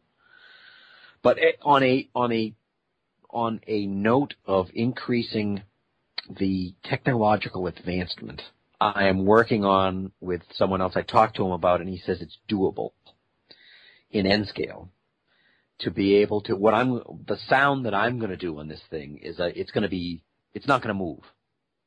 I'm just going to have speakers underneath the layout for even the locomotives because, it's a standalone switching layout, so you're never going to be more than 5 feet, from these locomotives. So I don't need to have, obviously you can't put sound in the locomotives really and not have it sound right. But one of the things I wanted to do, and you know this, Michael, being involved in switching and things, when you're doing it for a living, you're enveloped with sound. It's just, the railroad is an extremely loud place. Booms, crash, squeal, all these things. And one of the things that you're always missing in models is slack run out.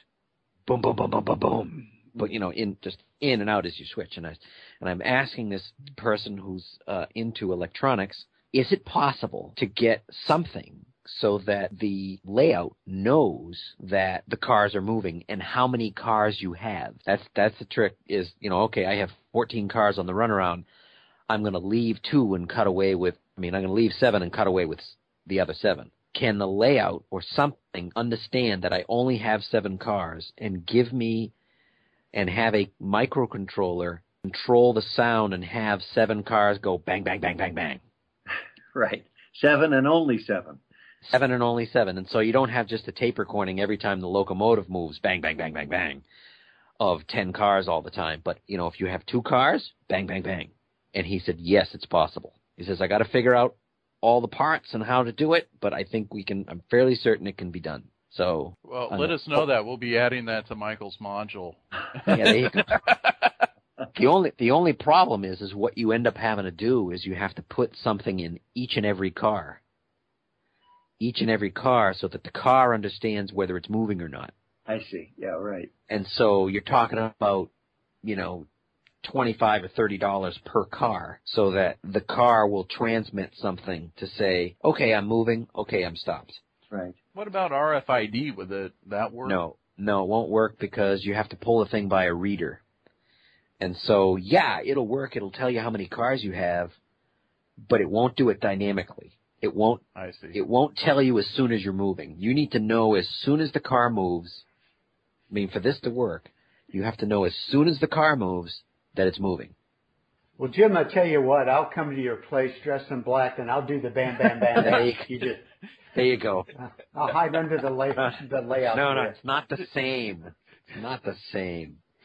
So, but it's getting to that point. Even Lionel has cars that squeal. You have brake moan, you have squeal and creaking as the cars go around corners.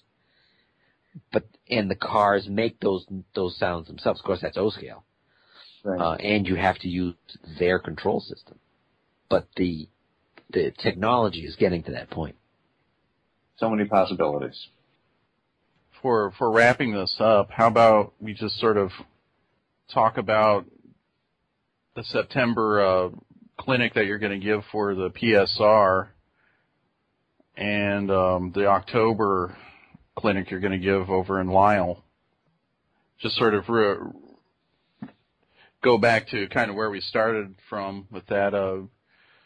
Do you have any information about the PSR one, when it'll happen, or sometime during the PSR convention in San Bernardino? Right. There's going to be this NMRA PSR region convention in San Bernardino, and boy, I should have that right in front of me, but let's see if it's September 25th through the 29th. I think Thursday, it begins on a Wednesday, the 25th, but the main weekend is the 27th, 28th, Friday and Saturday of September, and I intend. I always say the caveat is, since I'm a freelancer, I'm a part-time laborer. If a great job comes along, I have to take it. Something that either pays quite a lot of money or is high profile, I have to go. But that's why. But most weekends, Saturday I'm usually good for a clinic, whether I'm working or not, because most film and television doesn't work on a Saturday. I intend to give a clinic at the times haven't been scheduled yet, for that's September 27th and 28th.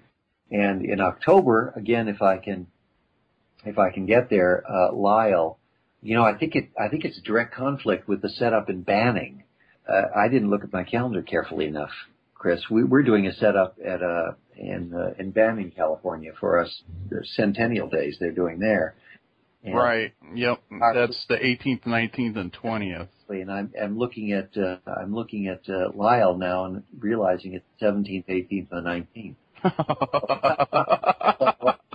Hello. This is where cloning would be really handy, Exactly. And there's talk about just putting together a little article for Model Railroad hobbyists as well, so they can get to an even wider possible audience for people who can't get to these things. Weathering is coming into its own, and what little I have to share, I'm thrilled to share with others. And mine is very basic, really. It deals mostly with washes and highlights, the very basic dulling, washes, and highlight. Awesome. Very, very simple thing, just to bring your freight cars alive. Begin to build that illusion we talk so much about. Yeah. Well, I thank you for taking the time to come on to the Model Railroad Hobbyist podcast. It's a pleasure. Pleasure talking with Paul and Jim and Chris, always with you. We'll get back to the podcast in just a moment. But first I call your attention to a new product announced by Rapido, BendyTrack. What is it? Well, HO scale BendyTrack is 3-foot long flex track. It'll come out in code 83 and code 100. Get this, each BendyTrack section comes with 4 rail joiners. Just imagine how many second trips that's going to eliminate where we got to go back to the hobby shop because, oh crap, I don't have rail joiners. Rapido's starting out with the flex first, but it looks like downstream they'll add turnouts and crossings. In the interim, Rapido says BendyTrack is compatible with all major brands of turnouts and crossings. Availability is tentatively late September 2013. People, that's only a scant 90 days away.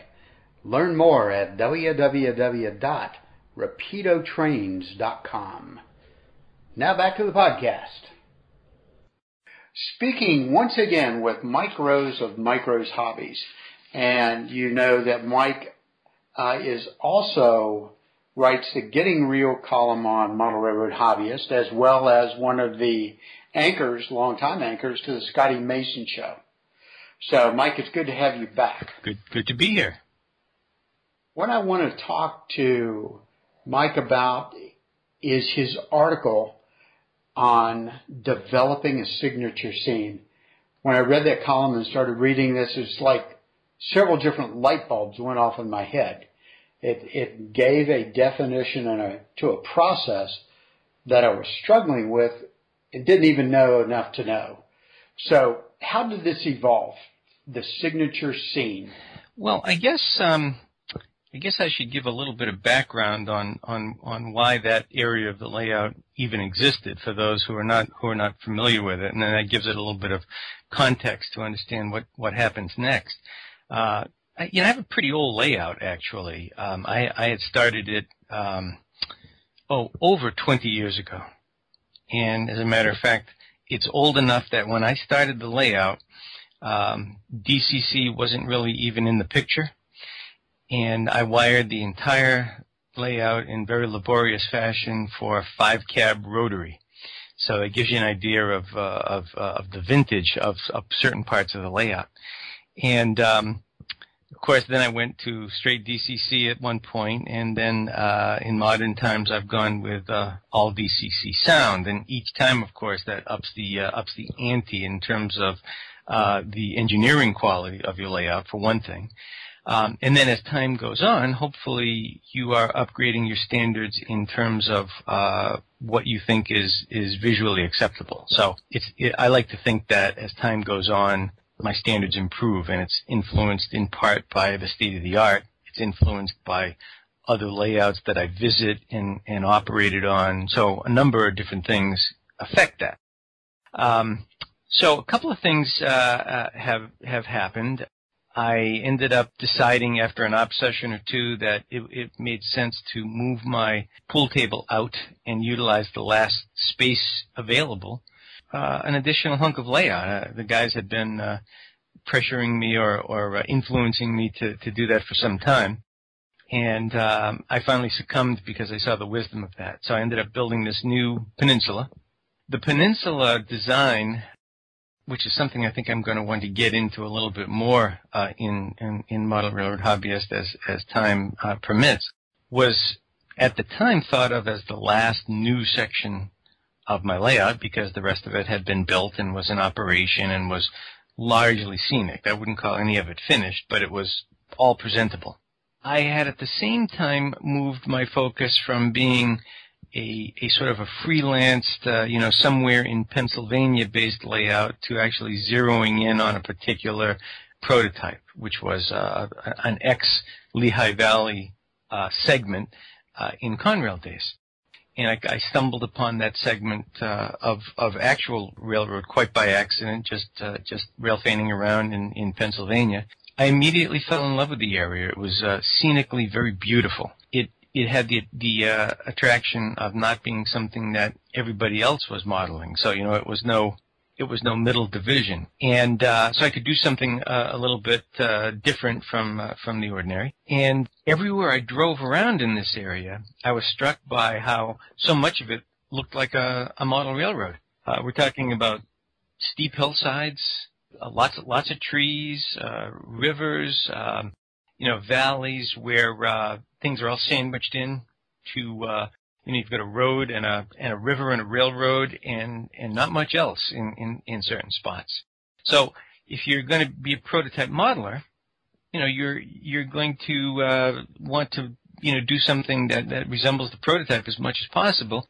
And here I found a prototype that enabled me to accommodate some of the limitations that you get when you're building a model railroad in a basement, which most of us are doing. So the peninsula was kind of an odd shaped area to build a piece of layout in because I couldn't get a lot of contiguous running with it. In other words, it was a big area, but not a long area in terms of the available space. So everything had to be sort of curving and flowing in order to get it all to fit into that area. On the Mahoopany side of the peninsula, that's where I built this giant industrial facility, some of which has been in Model Railroad Hobbyist already, and that represents a large Procter & Gamble plant that's the major consignee even today on this line, and it was a huge customer for Lehigh Valley. It was a major customer for Conrail, and I'm modeling it in the days where there were both finished goods leaving as well as raw materials coming in. These days, and really from about 1986 or 87 onward, it was strictly on the prototype, raw materials in, but no finished goods out. They switched over to truck at some point due to issues with Conrail deciding that this wasn't that important to them from a business standpoint. And they haven't been able to get the business back to this day, even the short lines. So I chose a period of time where they were still shipping out finished goods by rail in addition to getting model raw materials in. And the reason that is pertinent is that represents about 60%, maybe a little bit more, of the overall peninsula. And the peninsula is divided down its spine, if you will. And on the opposite side of the peninsula is the town of Mashopin, which is where Kintner Milling is located. And on the prototype, basically, if you're in Mahoopany and you just kind of follow the road in the correct direction, you'll end up right in Mashopin. I stumbled upon Kintner Milling on my very first visit down there in, I think it was 2003. And even though at that time I wasn't planning on modeling this line to this degree of faithfulness, I recognized the modelability of that mill right away and took a lot of pictures of it. And I figured, well, I may never pass this way again, but at least I'll have all of the photos I would need to model the mill in the event I end up doing just that. And of course, as you could probably guess, when it was time to model the mill, I realized that there were plenty of things that I didn't have that I would like to have from the standpoint of photos. So to make a long story short, I probably made 3 different trips down there. Some of it with taking new or detailed photos of this mill in mind. But in many cases, it was also because I needed other photos from that area, as I had decided to model it in a more faithful fashion. Because the peninsula has become sort of the featured area of my layout, every scene that I built on it got extra attention in terms of its prototype fidelity and in terms of trying to create the effect that I was looking to capture. That elusive feel of an area that you get when you're there. I was trying to capture that on the peninsula.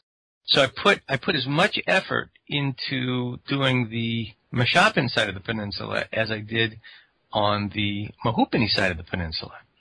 So when you walk into the layout room and you walk into that area of it, obviously your eyes are going to be drawn to the giant mill at Mahoopany, and people invariably spend a good amount of time asking questions about that and marveling at how big it is, because most model railroads, unless you're modeling a big steel mill or something, they just don't have that large an industry, because most people don't want to devote that amount of area to it. But one of the reasons that is a compelling reason for doing that is that now you have an industry that can justify lots of carloads, both in and out. And from an operational standpoint, you can really reap some advantages of that. When you walk around the other side of the peninsula, what I wanted was to have Mashopin to be just as impressive, but in a completely different way. So, my friend Mike Confalone likes to espouse the less is more concept, and I don't think that's necessarily an original idea, but it's something that he's fond of talking about, and he's really done a good job capturing it on his layout. So when it was time to do the Mashopin side, I had him come over, and we spent really quite a lot of time, basically a good long day, just kind of mapping out how Mashopin should look, because he's really got a good eye for that small town thing. Much of the general concept of what's going on in Mashopin came out of those discussions. I ended up reducing the number of structures there. I ended up moving the track twice. I ended up doing something completely different with the tree canopy behind there. Again, as came out of discussions over photos and visits. It ended up being a lot more work than I thought, but it was all enjoyable. And the result is what you see in the magazine, which is a scene, I think, that when you look at it either from the general overview or down close, for me, having been there, it really captures the look and feel of that little town. The proof for me was on a recent trip down there that was really to go to other areas that I'm going to be modeling, like Towanda and Athens and places like that. A friend of mine who comes over every Monday night, which we call train night, was with me. And while we were down there, I wanted to take advantage of the ability to show him some of these other areas. When we got to Mashopin, he looked around the town and he said, "Boy, this is really weird." He said, "I feel like I've been here and I've never been here. But I've seen it from all of the structures and scenery that you did on your layout." And he saw the Mashopin Fire Department and even some of the houses and the church that's in that little town. It's all as faithfully represented as I can manage in the space that I have. The overview map that we're seeing in figure number 8, that's pretty much, because that shows the mills, U.S. Route 6 going through there, and the trackage into the mill. And then the photo visualization of that is number 12, photo 12 in the article. Okay. I love the way the railroad just gently curves. Well, exactly. And of course, the reason it curves is the river, because the railroad follows the Susquehanna there. And in fact, this line was known as the Snake's Path, because of its curvy nature. And if you look at it on a real map, it's just a squiggle, basically. It looks like curly spaghetti that's been dropped into place there. Again, because model railroads need to have a lot more curvature than the prototype in general. Modeling something that was already that curvy on the prototype had a lot of advantages. I should point out, by the way, that map is an actual Conrail map. That was their ZTS mapping that they supplied to all of their employees, and that stands for Zone, Track, and Spot. It's how Conrail identified every single piece of track on their railroad, and every consignee, and every spot that you could spot a car at. It's all identified, and it's a massive document. I've downloaded them all. They're available on the internet, and I'm only using a fraction of what was downloaded because I'm only modeling a piece of one division. But it was a really invaluable modeling resource for me. How big is this new peninsula? It's such an irregular shape, it's hard to quantify exactly, but I would say if you're standing at the end of the peninsula and you're looking down to where it joins up with the original layout, you're probably looking at about 10 or 11 feet of length. And if you're looking at the peninsula at its maximum width, it's probably about 7 feet. Wow, that's still a good size piece it is, and there. It's a great luxury to have that much area to work in and with. By the same token, because it's such an irregular shape, you really have to keep your head about you to do it justice. So far I'm very pleased with how it came out.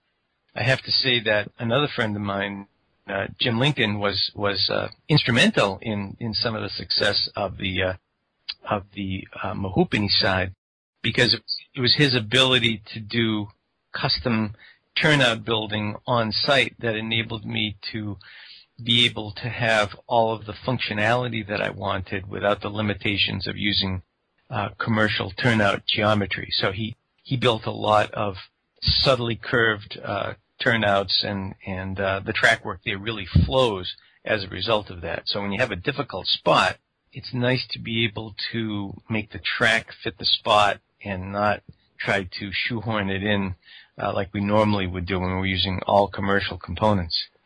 Well, coincidentally, I was on the phone with Jim last Thursday night, and we talked at length about the Mahoopany side of the peninsula and the track that went to your P-base site. And I was looking at a lot of the photos, so I understand what you're saying about his abilities there at building turnouts in location to fit the specific need. That's great. If he had not done that, I would have either had to settle for, things that just didn't fit as well, or I would have had to eliminate many pieces that would otherwise have been desirable to have. So it enabled me to not have to compromise very much in terms of having the same functionality as the prototype. And I think sometimes we talk about selective compression. It's not what we want to do, it's what we have to do, because we can't do what we want to do. But Jim, in this case, has enabled you to do it. Now, looking at what is separating Mashapin from Mahoopany, is that the big mountain loaded with some great-looking trees I see?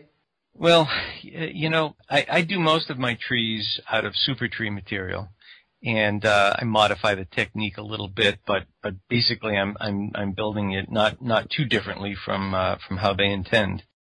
And for the area that I'm modeling, for the look I'm trying to capture, it's been a very, very good tree armature.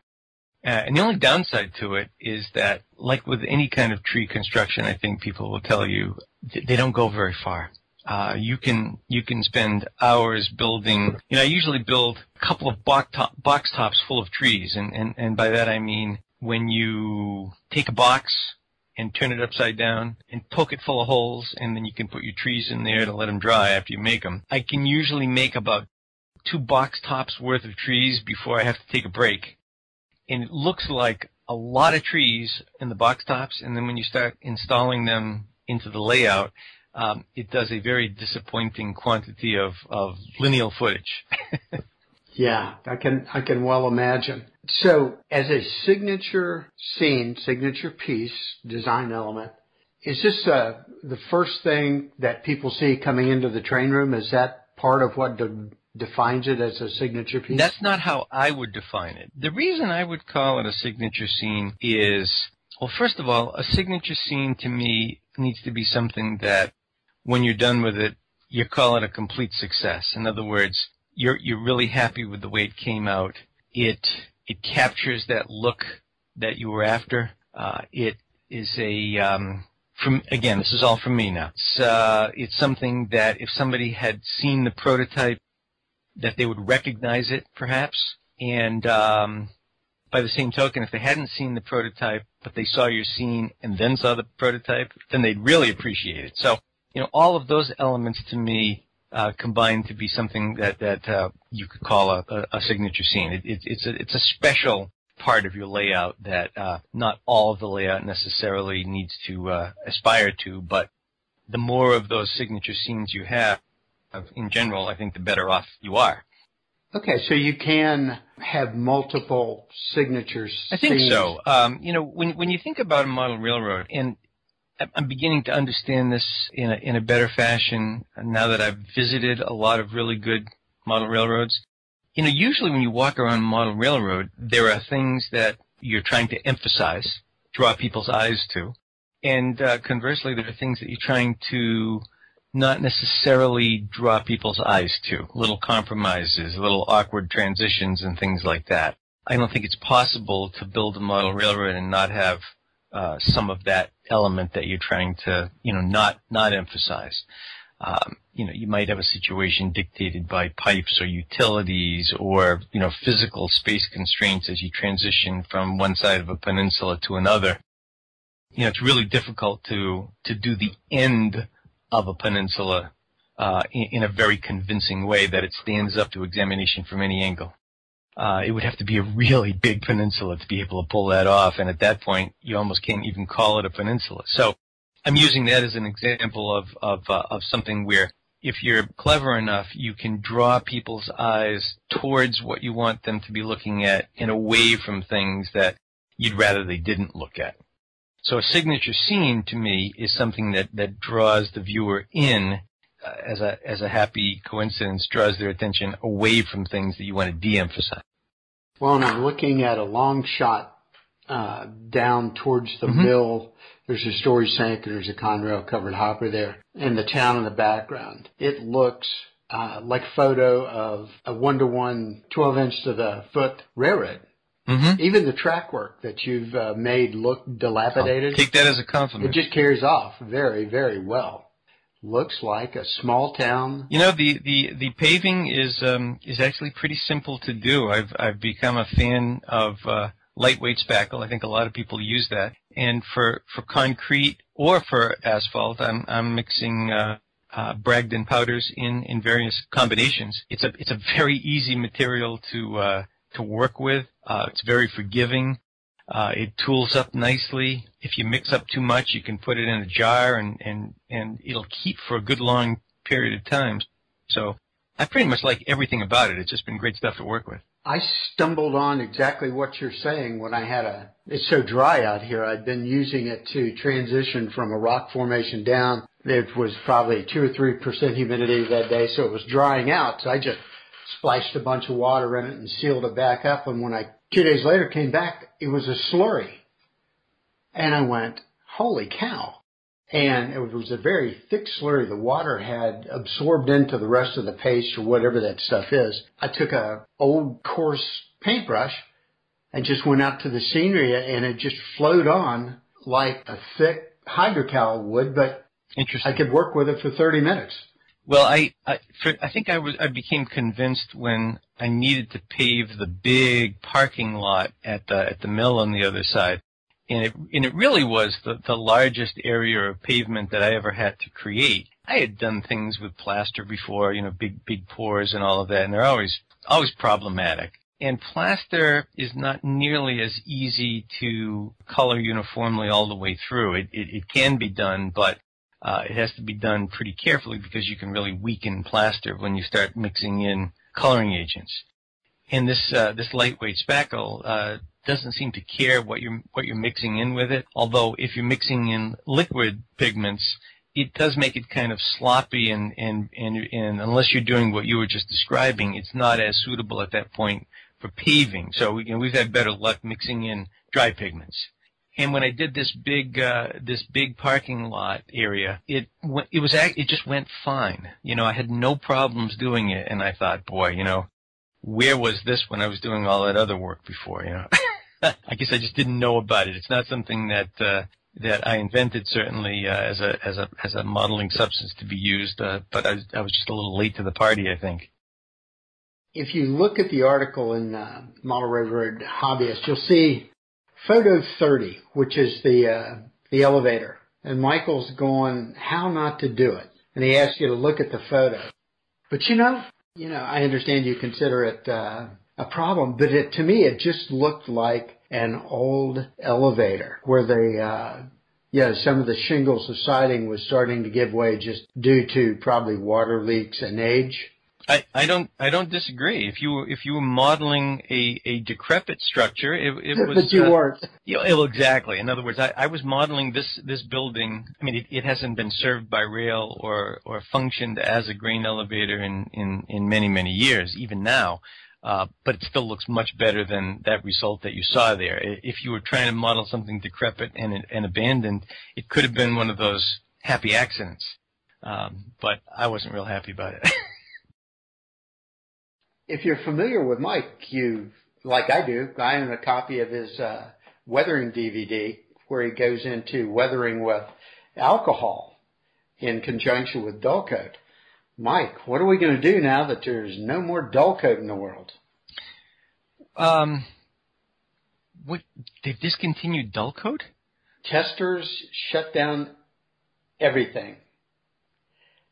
We've been told there will be no more Floquil, there will be no more, and that also includes dull coat and gloss coat. Yeah, Floquil, Poly-S, and this was, my understanding, the Walthers rep telling the store, and I said, well, what's dull coat got to do with that? Right. Well, it's made by testers. I never even gave that a minute's thought, but I can see that I'm going to have to lay in a supply. Yeah, I just took this stuff at face value. And I thought, well, I'll ask Mike about this when we talk. Now I'm going to go over and find the bottle and see who it is. Because I've asked a couple times, I said, you're telling me there is no more dull coat, gloss coat? See, my understanding, what I had heard was that, like you said, Poly-S, all the Floquil colors were being discontinued, and I thought they were keeping, I think, Model Master and something else. And I never even gave the dull coat issue a second thought, because I didn't think of dull coat as a Floquil product per se. I was thinking of it as a tester's product, and I hadn't heard any mention of it going away. And dull coat is kind of a unique product, and it's such an integral part of some of the things that I do that it would bother me if it was no longer available. I'm going to be looking into that when I get off this call.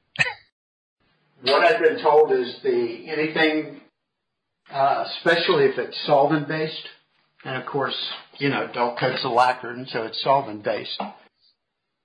Yeah, but I thought the Model Master inks were solvent-based as well. Don't know. I know the day that the announcement was made, the store had a run on Floquil, dull coat, gloss coat, stripped some of the displays out in one day. So, and I'm going, well, daggone, wish I'd have known, because I'm getting short. Now, Floquil, which is going away, but they have a talc-based clear flat. Mm-hmm. That's the flattening agent in it. Right. So I've got a couple bottles of that, but I'm hoping this becomes like Hostess Twinkies and Ding Dongs, and somebody steps into the breach and rejuvenates the product. Well, it's okay to have that kind of wishful thinking, but it also wouldn't surprise me if they just didn't care and just killed it right off. And that's one of the things that's not good about all of this brand consolidation, because what manufacturers might consider redundant or superfluous, we might not agree with, but there's not much you can do about it. So I can assure you I'll be looking into the dull coat thing. I'm really glad we had this conversation. Yeah. I've already laid in a supply of certain Flowcool colors that I consider very useful, things like railroad tie brown and things like that. Many other colors you can replicate with other brands, but I really like the particular mix of railroad tie brown. I like their old concrete. There's different colors that I just think are very, very well done. Microscale put out an email which had alternative paints for the various Flowcool and Polyscale colors. At the store where I am, we've ordered in a stock of Scale Coat and Scale Coat 2. If you're talking about painting something from scratch and decaling and lettering it, I love Scale Coat paint. I mean, I think it's fabulous stuff. When I started using it, any issues and problems that I had with airbrushing just went away. So I mean, I'm a big fan of Scale Coat paint. I tend to use the Flowcool paints more as weathering mediums, or like I said, I like their concrete colors. That tends to be a very nice, very convincing, absolutely flat concrete color. So I don't see that 100% of what you're losing in Flowcool can be captured in Scale Coat. Anything that you can replicate with Scale Coat, obviously you should. The other thing, and perhaps a thinner for Flowcool is xylene. Mm-hmm. And you can buy xylene very economically by the pint or whatever, even at an Ace Hardware or a big box. Do you know what the generic thinner is for Scale Coat? I do not, and thinner is one of those controversial subjects, and I know people who will only use the thinner recommended by the manufacturer, the specific one for the paint that they're using. Okay. They won't even consider using anything else. I know an equal number of people who, when it comes to solvent-based paints, just thin everything with lacquer thinner and get great results. So, your actual mileage may vary. I know xylene's real good at cleaning out the nozzles if you use some of the contact cements. Right. And use the control flows like Pliobond. Right. You're not going to get clogging with xylene. I mean, it's an excellent solvent, and it's probably also a good reason for using a nice Mark II respirator while you're using it.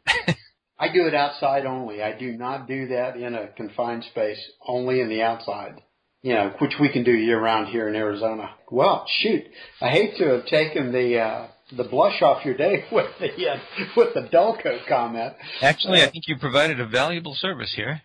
Okay. Shoot me an email if you find out that I'm in error, but I've been told this by the owner and the guys that work at the store who are dealing with the supplier, so... Yeah, I'll be on the phone with my Walters rep immediately after this call. Very good. Just don't jump on him too hard. It's not his fault. He's just a messenger. Oh no, I just want to confirm and then get an order in. It's been a great conversation. You're a businessman. You've got things to do. I, on the other hand, am retired and I'm just sitting here weathering cars. So what a luxury. Good for you. I know. Mike, it's always great to talk to you. You're just a wealth of information, and I like your contributions to Scotty's show, too. Oh, thanks. I appreciate that. Hello, this is actor Michael Gross, and you're listening to the Model Railroad Hobbyist Podcast. This segment, we're going to be talking with Richard Hendrickson.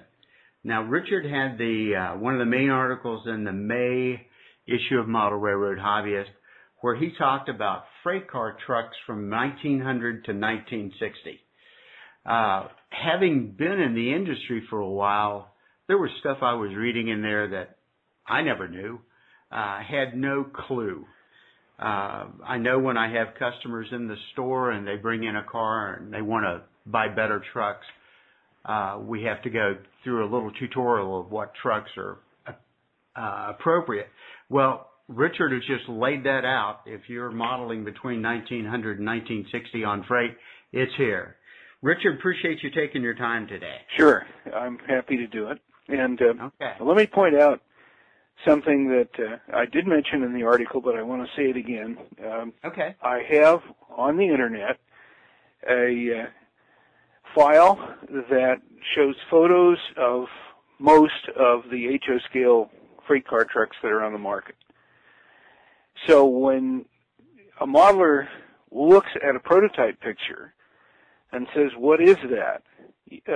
You can go to the article in MRH and find out what it is, and you can then follow the website lead and go to that file and see what the trucks are that are available that closely match it. Okay, what is that link for the file? I know there's a link within the MRH article, but what is it outside of that? I'm not going to try to tell you. It's very complicated. You'd have to go to the article to find it. Okay, I tell you what. For the listeners, I'll go after this interview, find the link, and I'll just do an audio insert in there for it. Okay, that'll be fine.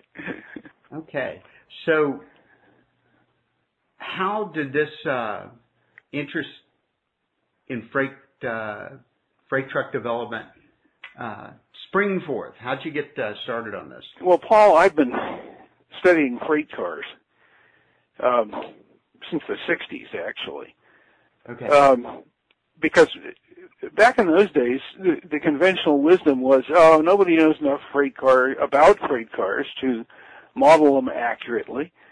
So just go ahead and do whatever you please. And I said, no, that's not right. And what I discovered as I started digging around was that there were a number of photographers, Will Whitaker for one, and George Sisk in Kansas City, who photographed freight cars all the time and had huge files of photos.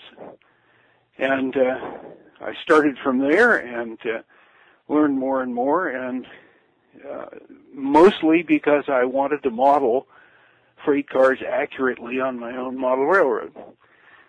And of course, trucks are a part of that picture.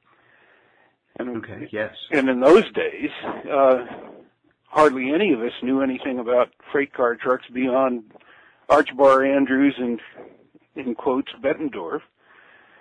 And so I just began gathering photos, gathering information, and of course there's a great deal of historical information in the car builder cyclopedias of that period. So I've accumulated a very good file of those car builder cyclopedias. I always wanted to do an article on the subject, but I knew it was going to be so long that none of the print publications would touch it. And so at some point I thought, I wonder if this would work in MRH, and I got a hold of Joe, and he said, sure, go for it. So that was the genesis of that article. Okay, and so you touched on the car builder cyclopedias, which they themselves can be intimidating. So I guess that was your Google for the time period. That's right. That's exactly right. Okay. Well, it's an exhaustive article, and some of the comments and feedback that I've heard from readers, they're all going, wow, I never knew. Yes. Do you have plans for additional articles that might pick up, say, passenger trucks? No, that's a subject on which I am far from an expert, and there are other people out there who know it better than I do. Okay. I could suggest some of them, and in fact, when I talk to them, I may say, hey, you ought to do an article on the passenger car trucks similar to what I did on freight car trucks. But no, that's not something I'd try to do. I'd have to do so much initial research on it that it really wouldn't be worth it to me personally. All right.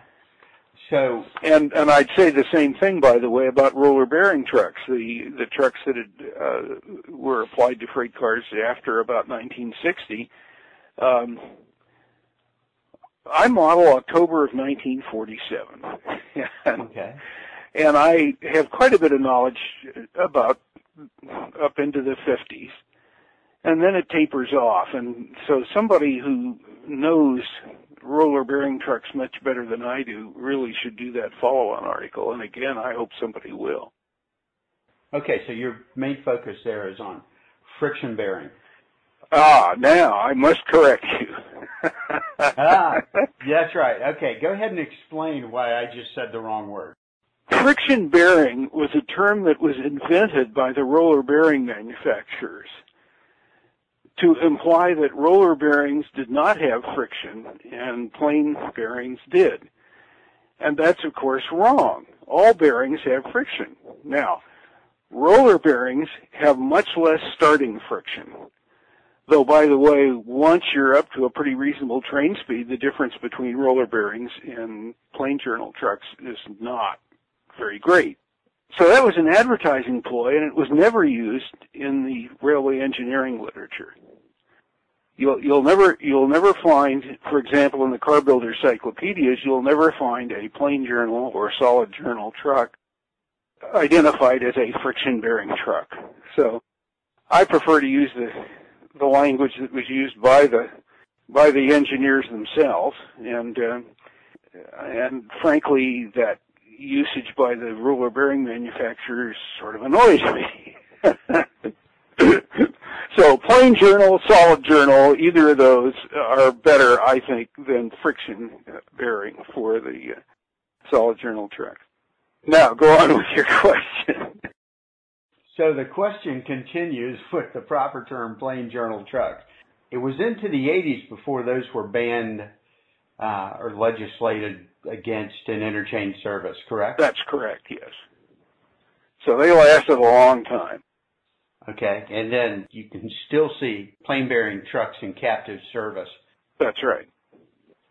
In the 70s, we still had yard cars at ACF that were on arch bar trucks. Oh, yeah, sure.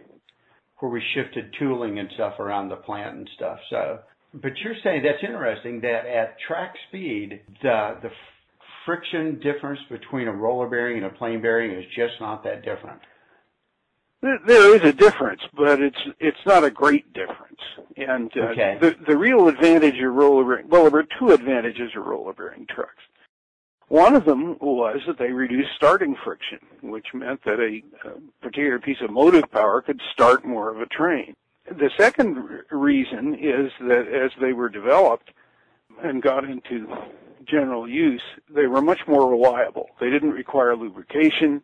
They didn't develop hot boxes as the plain journal trucks tended to do.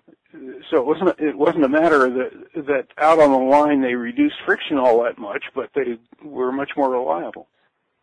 Yeah, speed wasn't an issue because you touch on high-speed trucks. I presume those would be on express reefers, express box cars, yes. that type of rolling stock. Oh, yeah, and they ran 80, 90, 100 miles an hour, no problem, if they were properly lubricated.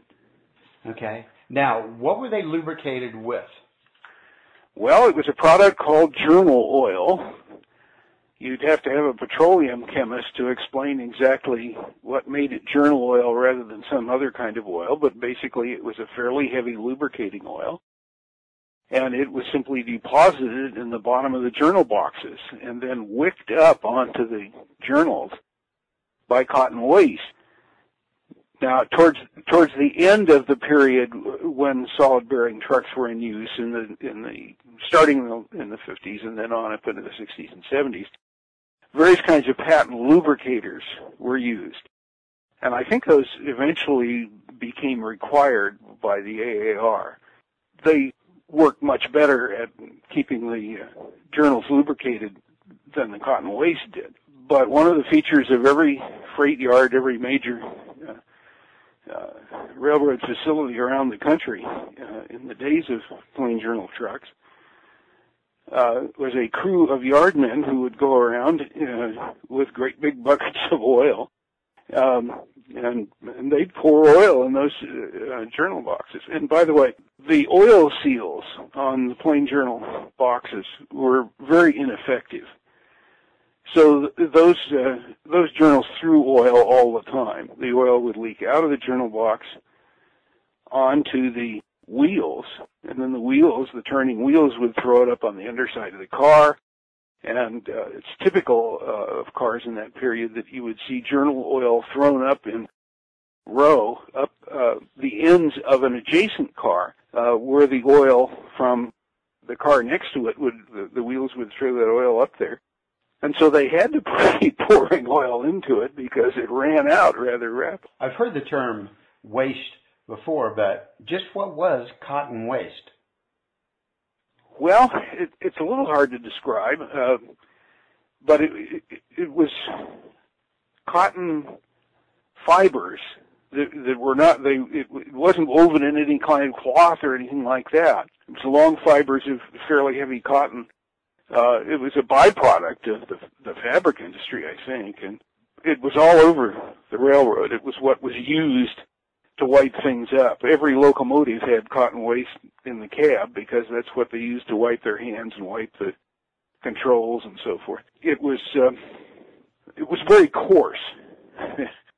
So it was just like a coarse mass of cotton fiber. I also, presume then that would wear out and periodically they had to replace it. Okay. And you're right. I can recall seeing just really grungy trucks because of all the oil flinging around those little cabs. Yep. When you look at the evolution of the design from arch bar, which you point out in your article, it's just really fabricated out of flat iron bar, I believe. That's right. And riveted together.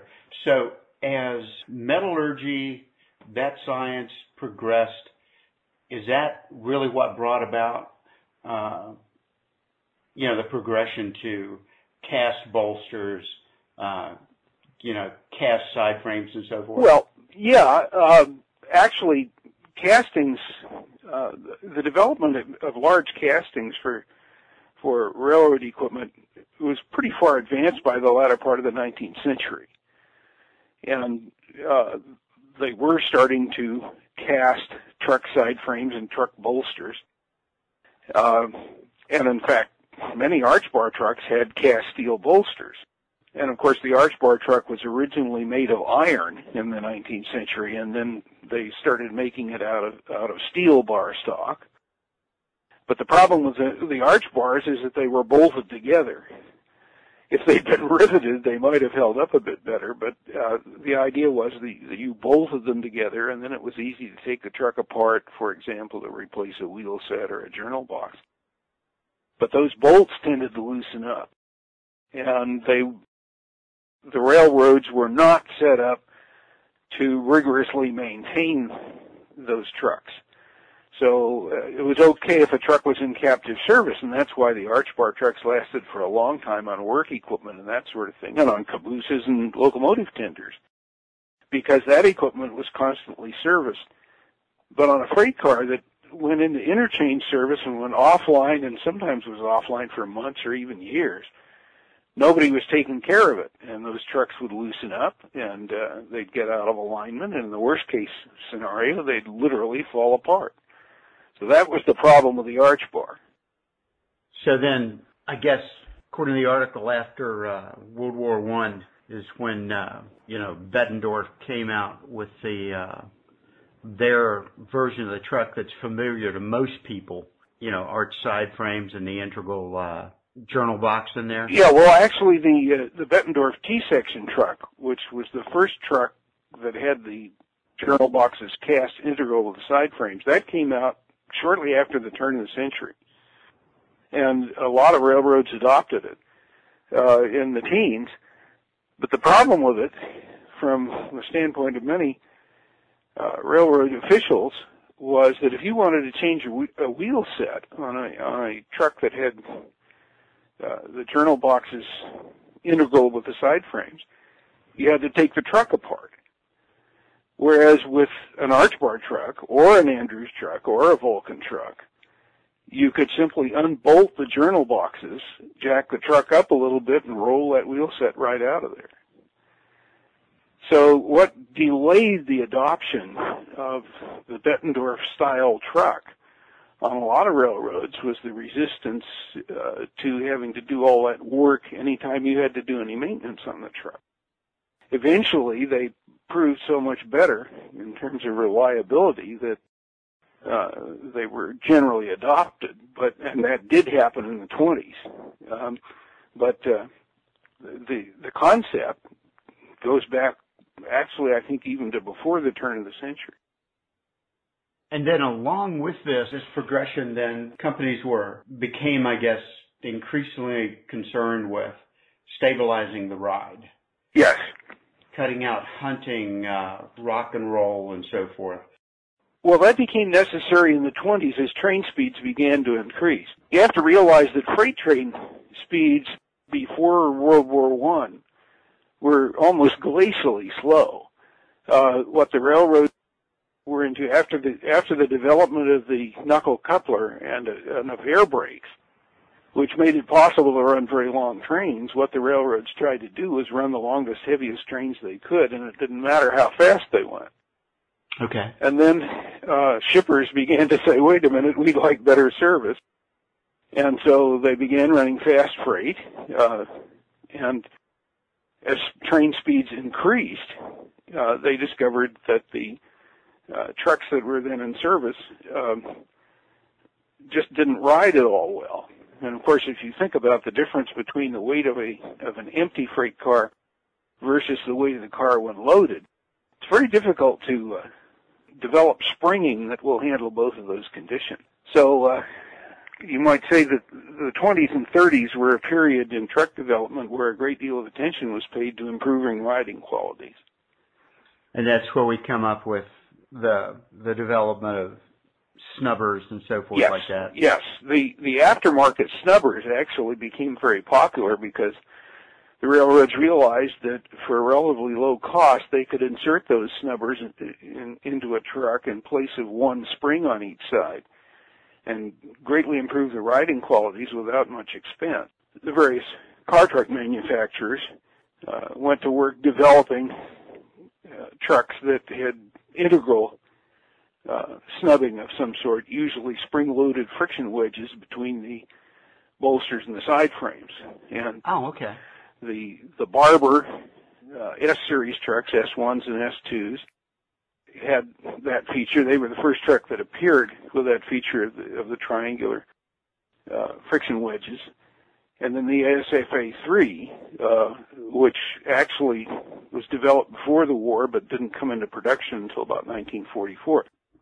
And the Barber S2 and the ASFA-3 pretty much dominated the truck industry in the 50s. And of course, the companies that developed those trucks licensed them to other truck manufacturers. So the ASFA-3, though it was developed by American Steel Foundries, was actually produced by a whole lot of different truck manufacturers under license. So those trucks greatly improved riding qualities. And they're still in production today on roller bearing trucks. Because I read in the article about the progression to where the bolsters and the side frames were actually interlocked. Yes. I thought that they all were like that. I guess not. Before they interlocked, then what? They were free floating? There was a sort of a fitting between the bolsters and the side frames that held them in alignment to a degree. But the other thing that held the trucks in alignment was the spring plank. And the spring plank went across the truck at the bottom. The springs rested on it, and spring plank trucks maintained alignment because both the spring plank and the bolster held the side frames in alignment. When they went to the carefully machined surfaces of the self-aligning truck, that made it possible to eliminate the spring plank. And that was an important development because spring planks were heavy. They were shallow steel channels. They weighed, I suppose, on a typical truck, several hundred pounds. And that was unsprung weight. So that weight hammered on the track. And getting rid of the spring plank and reducing the weight made a very considerable difference. And then, of course, it improved riding quality as well. I guess why did caboose trucks change? Where I recall seeing a lot of elliptical type springs in caboose trucks versus straight coils. What brought that about? Well, the typical caboose truck in the early part of the 20th century was an arch bar truck that had leaf springs. And the advantage of the leaf spring, first of all, it was softer riding. It could be made softer riding. And remember, the difference between a caboose and a freight car was that on the caboose, the weight didn't change. Cabooses weighed about as much all the time. Whereas on a freight car, you might have a load on the freight car that was equivalent to the weight of the car itself. Okay. So when you had a loaded car, you had double the load. Now, with cabooses, where you can use softer springs, then the advantage of the elliptical leaf spring is that it has inherent friction. So it acts as a snubber. Ah, okay. And in fact, there was a period in the 30s when a number of truck manufacturers were using combinations of coil and leaf springs in freight car trucks for that reason, that the leaf spring would act as a snubber in its own right. I know your photos illustrated, but has your research also touched on the evolution of the wheel as it, as the trucks progressed? Eventually we went from cast iron wheels to forged steel. Yes. What can you tell us about the wheel technology? Well, I can tell you that the cast steel wheel, as it was developed through the 19th century and into the early 20th century, was very successful. And they didn't wear as well as steel wheels, but they could be turned. They could be resurfaced. And they were cheap. And the railroads, to be blunt about it, the railroads in North America were cheap. They said, we're going to go with this wheel. It doesn't cost us very much. Eventually, as speeds increased, it was felt that a wrought steel wheel that had been machined was stronger and safer. And, of course, they were adopted on passenger trains, on passenger cars, very early in the 20th century. But on freight cars, they continued to use the cast steel wheels all the way up into the 50s. And a car that had wrought steel wheels, in those days, there was some stenciling somewhere on that car that said one wear wrought steel wheels. But eventually they were so much more satisfactory that they displaced the cast iron wheel. The issue that modelers often worry about is whether the wheels on their car should have flutes on the back or not. Exactly. Page 19 of the article there, illustration 52, very clearly shows the spirals, the flutes on the back of that Bettendorf. Well, the answer is it's hard to say. That is, the later the period you're modeling, the more likely you are to have wrought steel wheels. And they became very common after World War II. But not all cast steel wheels had those flutes. So now, was that for heat dissipation? Yeah, well, it was for that purpose, but primarily it was there to strengthen the wheel back. Because those wheels were hollow. People don't realize this. Those wheels were hollow in the center. They had a face towards the outside of the track, and then the inside of the track was, they had that often, in the case of cast steel wheels, they had those ribs on there. And there was air in the middle. So wheel strength was an issue, and having the ribs on there strengthened the wheel. So if I'm looking at the center portion of the wheels there, and like I said, picture 52 in the article, in the area where the axle comes in, where we've got the bulge on the outward facing. Right. So is that solid or hollow? Yes. No, that's solid. Okay. But when I go to the web of the wheel, out towards the rim, then that's where that hollow chamber is. Yes. No kidding. Yep. Never knew that. Otherwise, the wheels would have been even heavier than they were, which was very heavy to start with. So, and again, see, that's unsprung weight. Yeah. That's weight that just bears directly on the track. So the lighter it is, the less hammering it's going to deliver to the rails. All right. Well, then the flutes make sense. I understand why they're there now. You know, when you look at some of these designs, like Gould's high-speed truck and the Barber S5L, I mean, those look like very complicated, labor-intensive trucks. They were. And the railroads were willing to spend the money on those complex trucks for high-speed service because obviously if you're going to run a freight car and a passenger train, for example, you really do not want that thing going off the track. No, that's never good. That was, by the way, that was the problem with the Allied full cushion truck, which first appeared in the late 30s. Mm-hmm. It was a very smooth riding truck. Everybody thought it was a great invention, but the problem in time it developed, those trucks tended to go off the track. And Allied worked on them and improved the situation, but they were never, at least there were some railroads where the officials said they've never improved this truck to the point where we can rely on it and we're not going to have them. So there was a very complex, very sophisticated truck which appeared successful at solving the ride control problems, but in fact had a tendency to derail. Now, how effective, because I see some of the trucks in development, they had the springs mounted actually at the journals. Yes. Instead of like in center where the bolster was. Right. Was that effective? Yes. Yeah, well, there's a qualification there. Early in the century, freight car trucks, a number of freight car trucks were developed.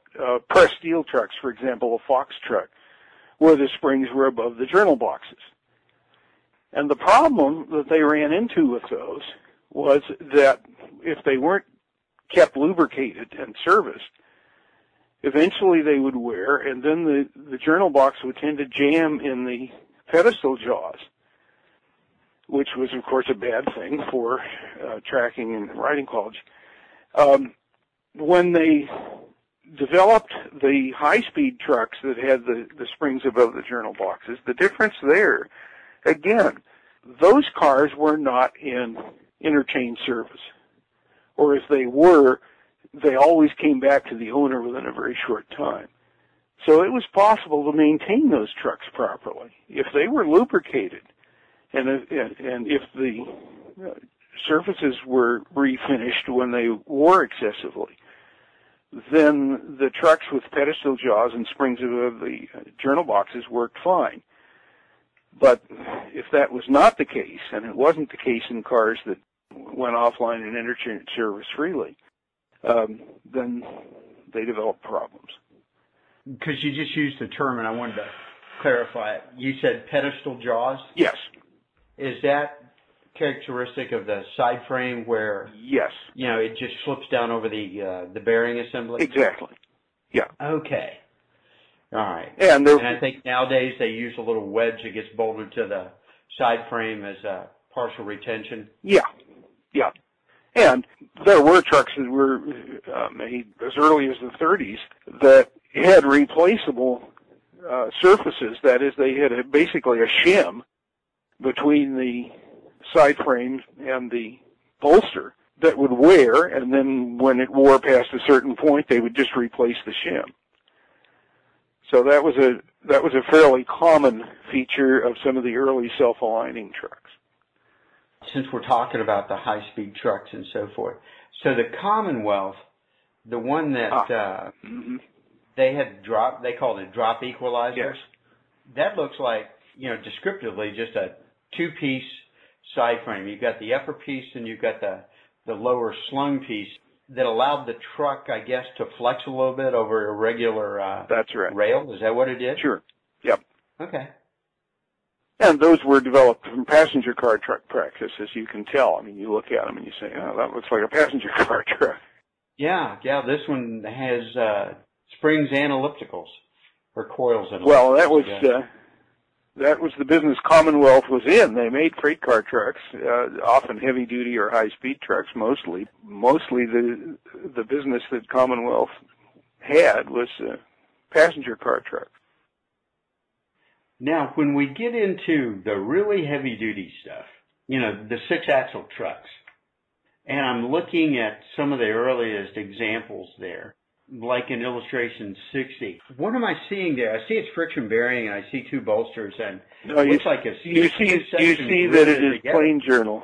Yeah, I see this plain journal version. Actually, 2 pieces on each side that's riveted over the center journal box. Right. Now, is that a cast side frame? It looks like a cast side frame. It is. Yeah, the basis for the side frame is a casting, but the 6-axle trucks had to bend in the middle, if you think about it.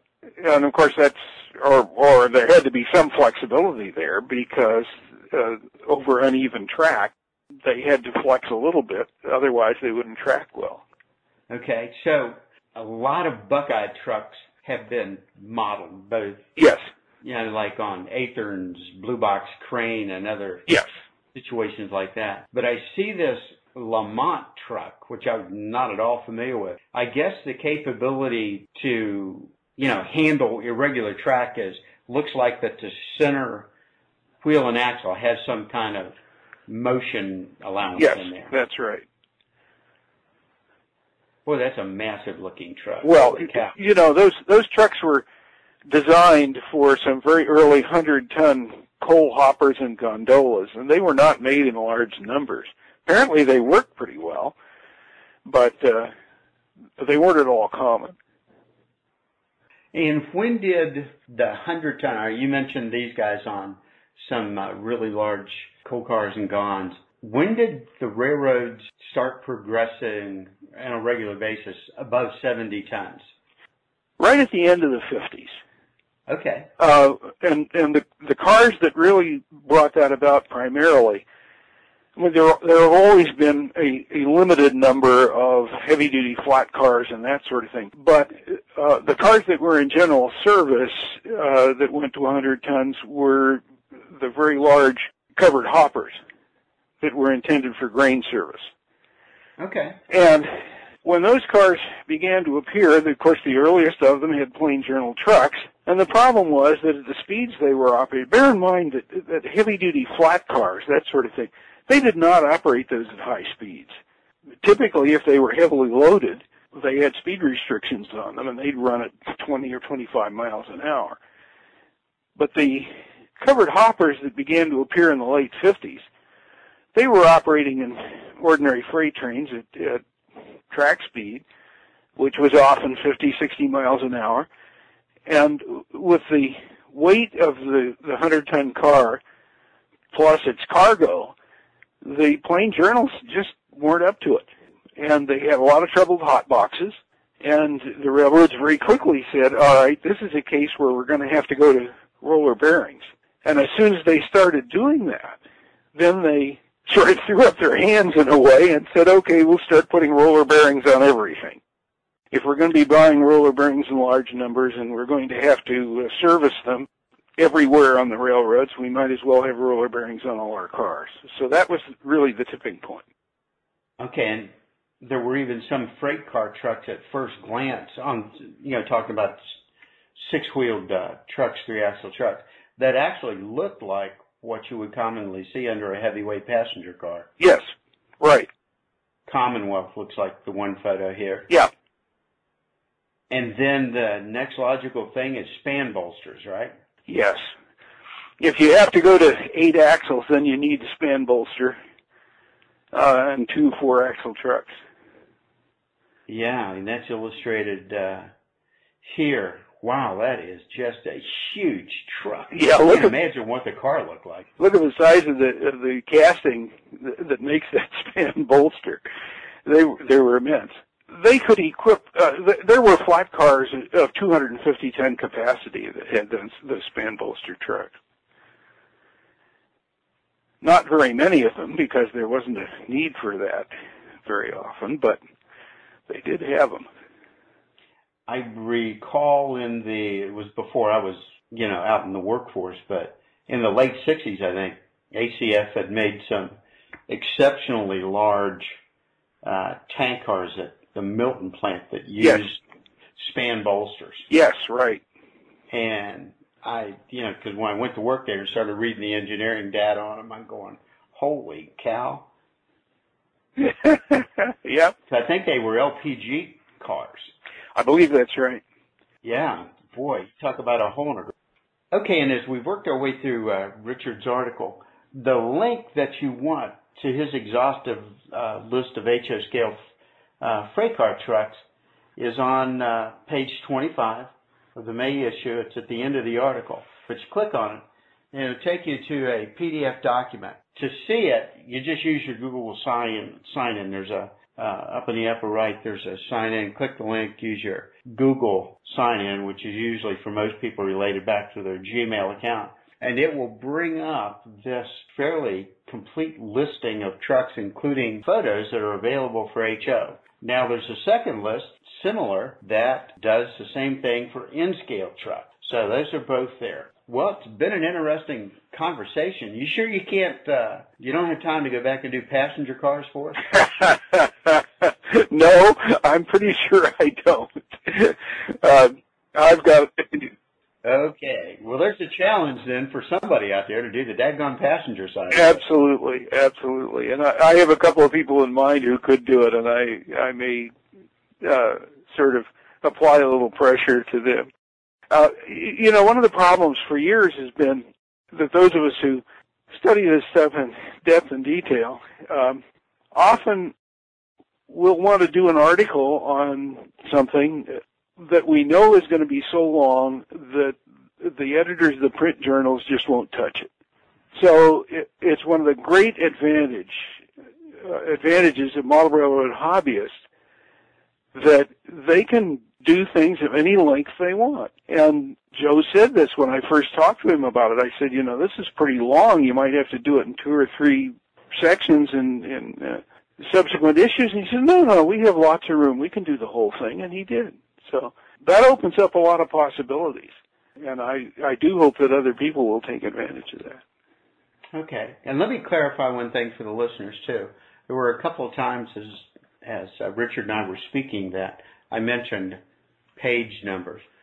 Those page numbers are of the article itself. So once you go to the index, you click on page 1 or the beginning of Richard's article.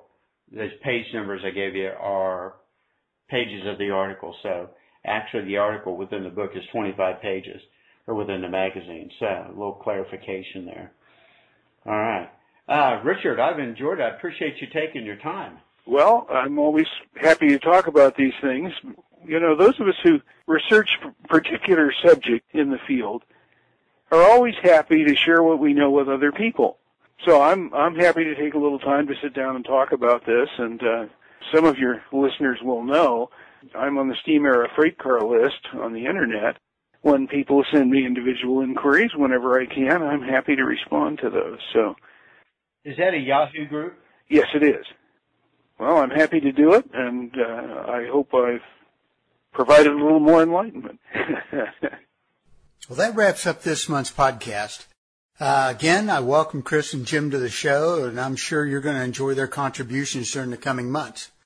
Lastly, I want listeners to check out the advertiser listing on page 3 of this month's MRH. That's what it is on my PC. It may be different if you're on a tablet or an iPad. But this month alone, I've placed orders with 3 of these companies, and that's multiple orders in more than one instant. Litchfield Station and Railmaster Hobbies are examples, and I've yet to be disappointed by their service or their product. And don't overlook the hobby marketplace on page 49 of the issue. You have more sources for the product and services we all need for our railroad.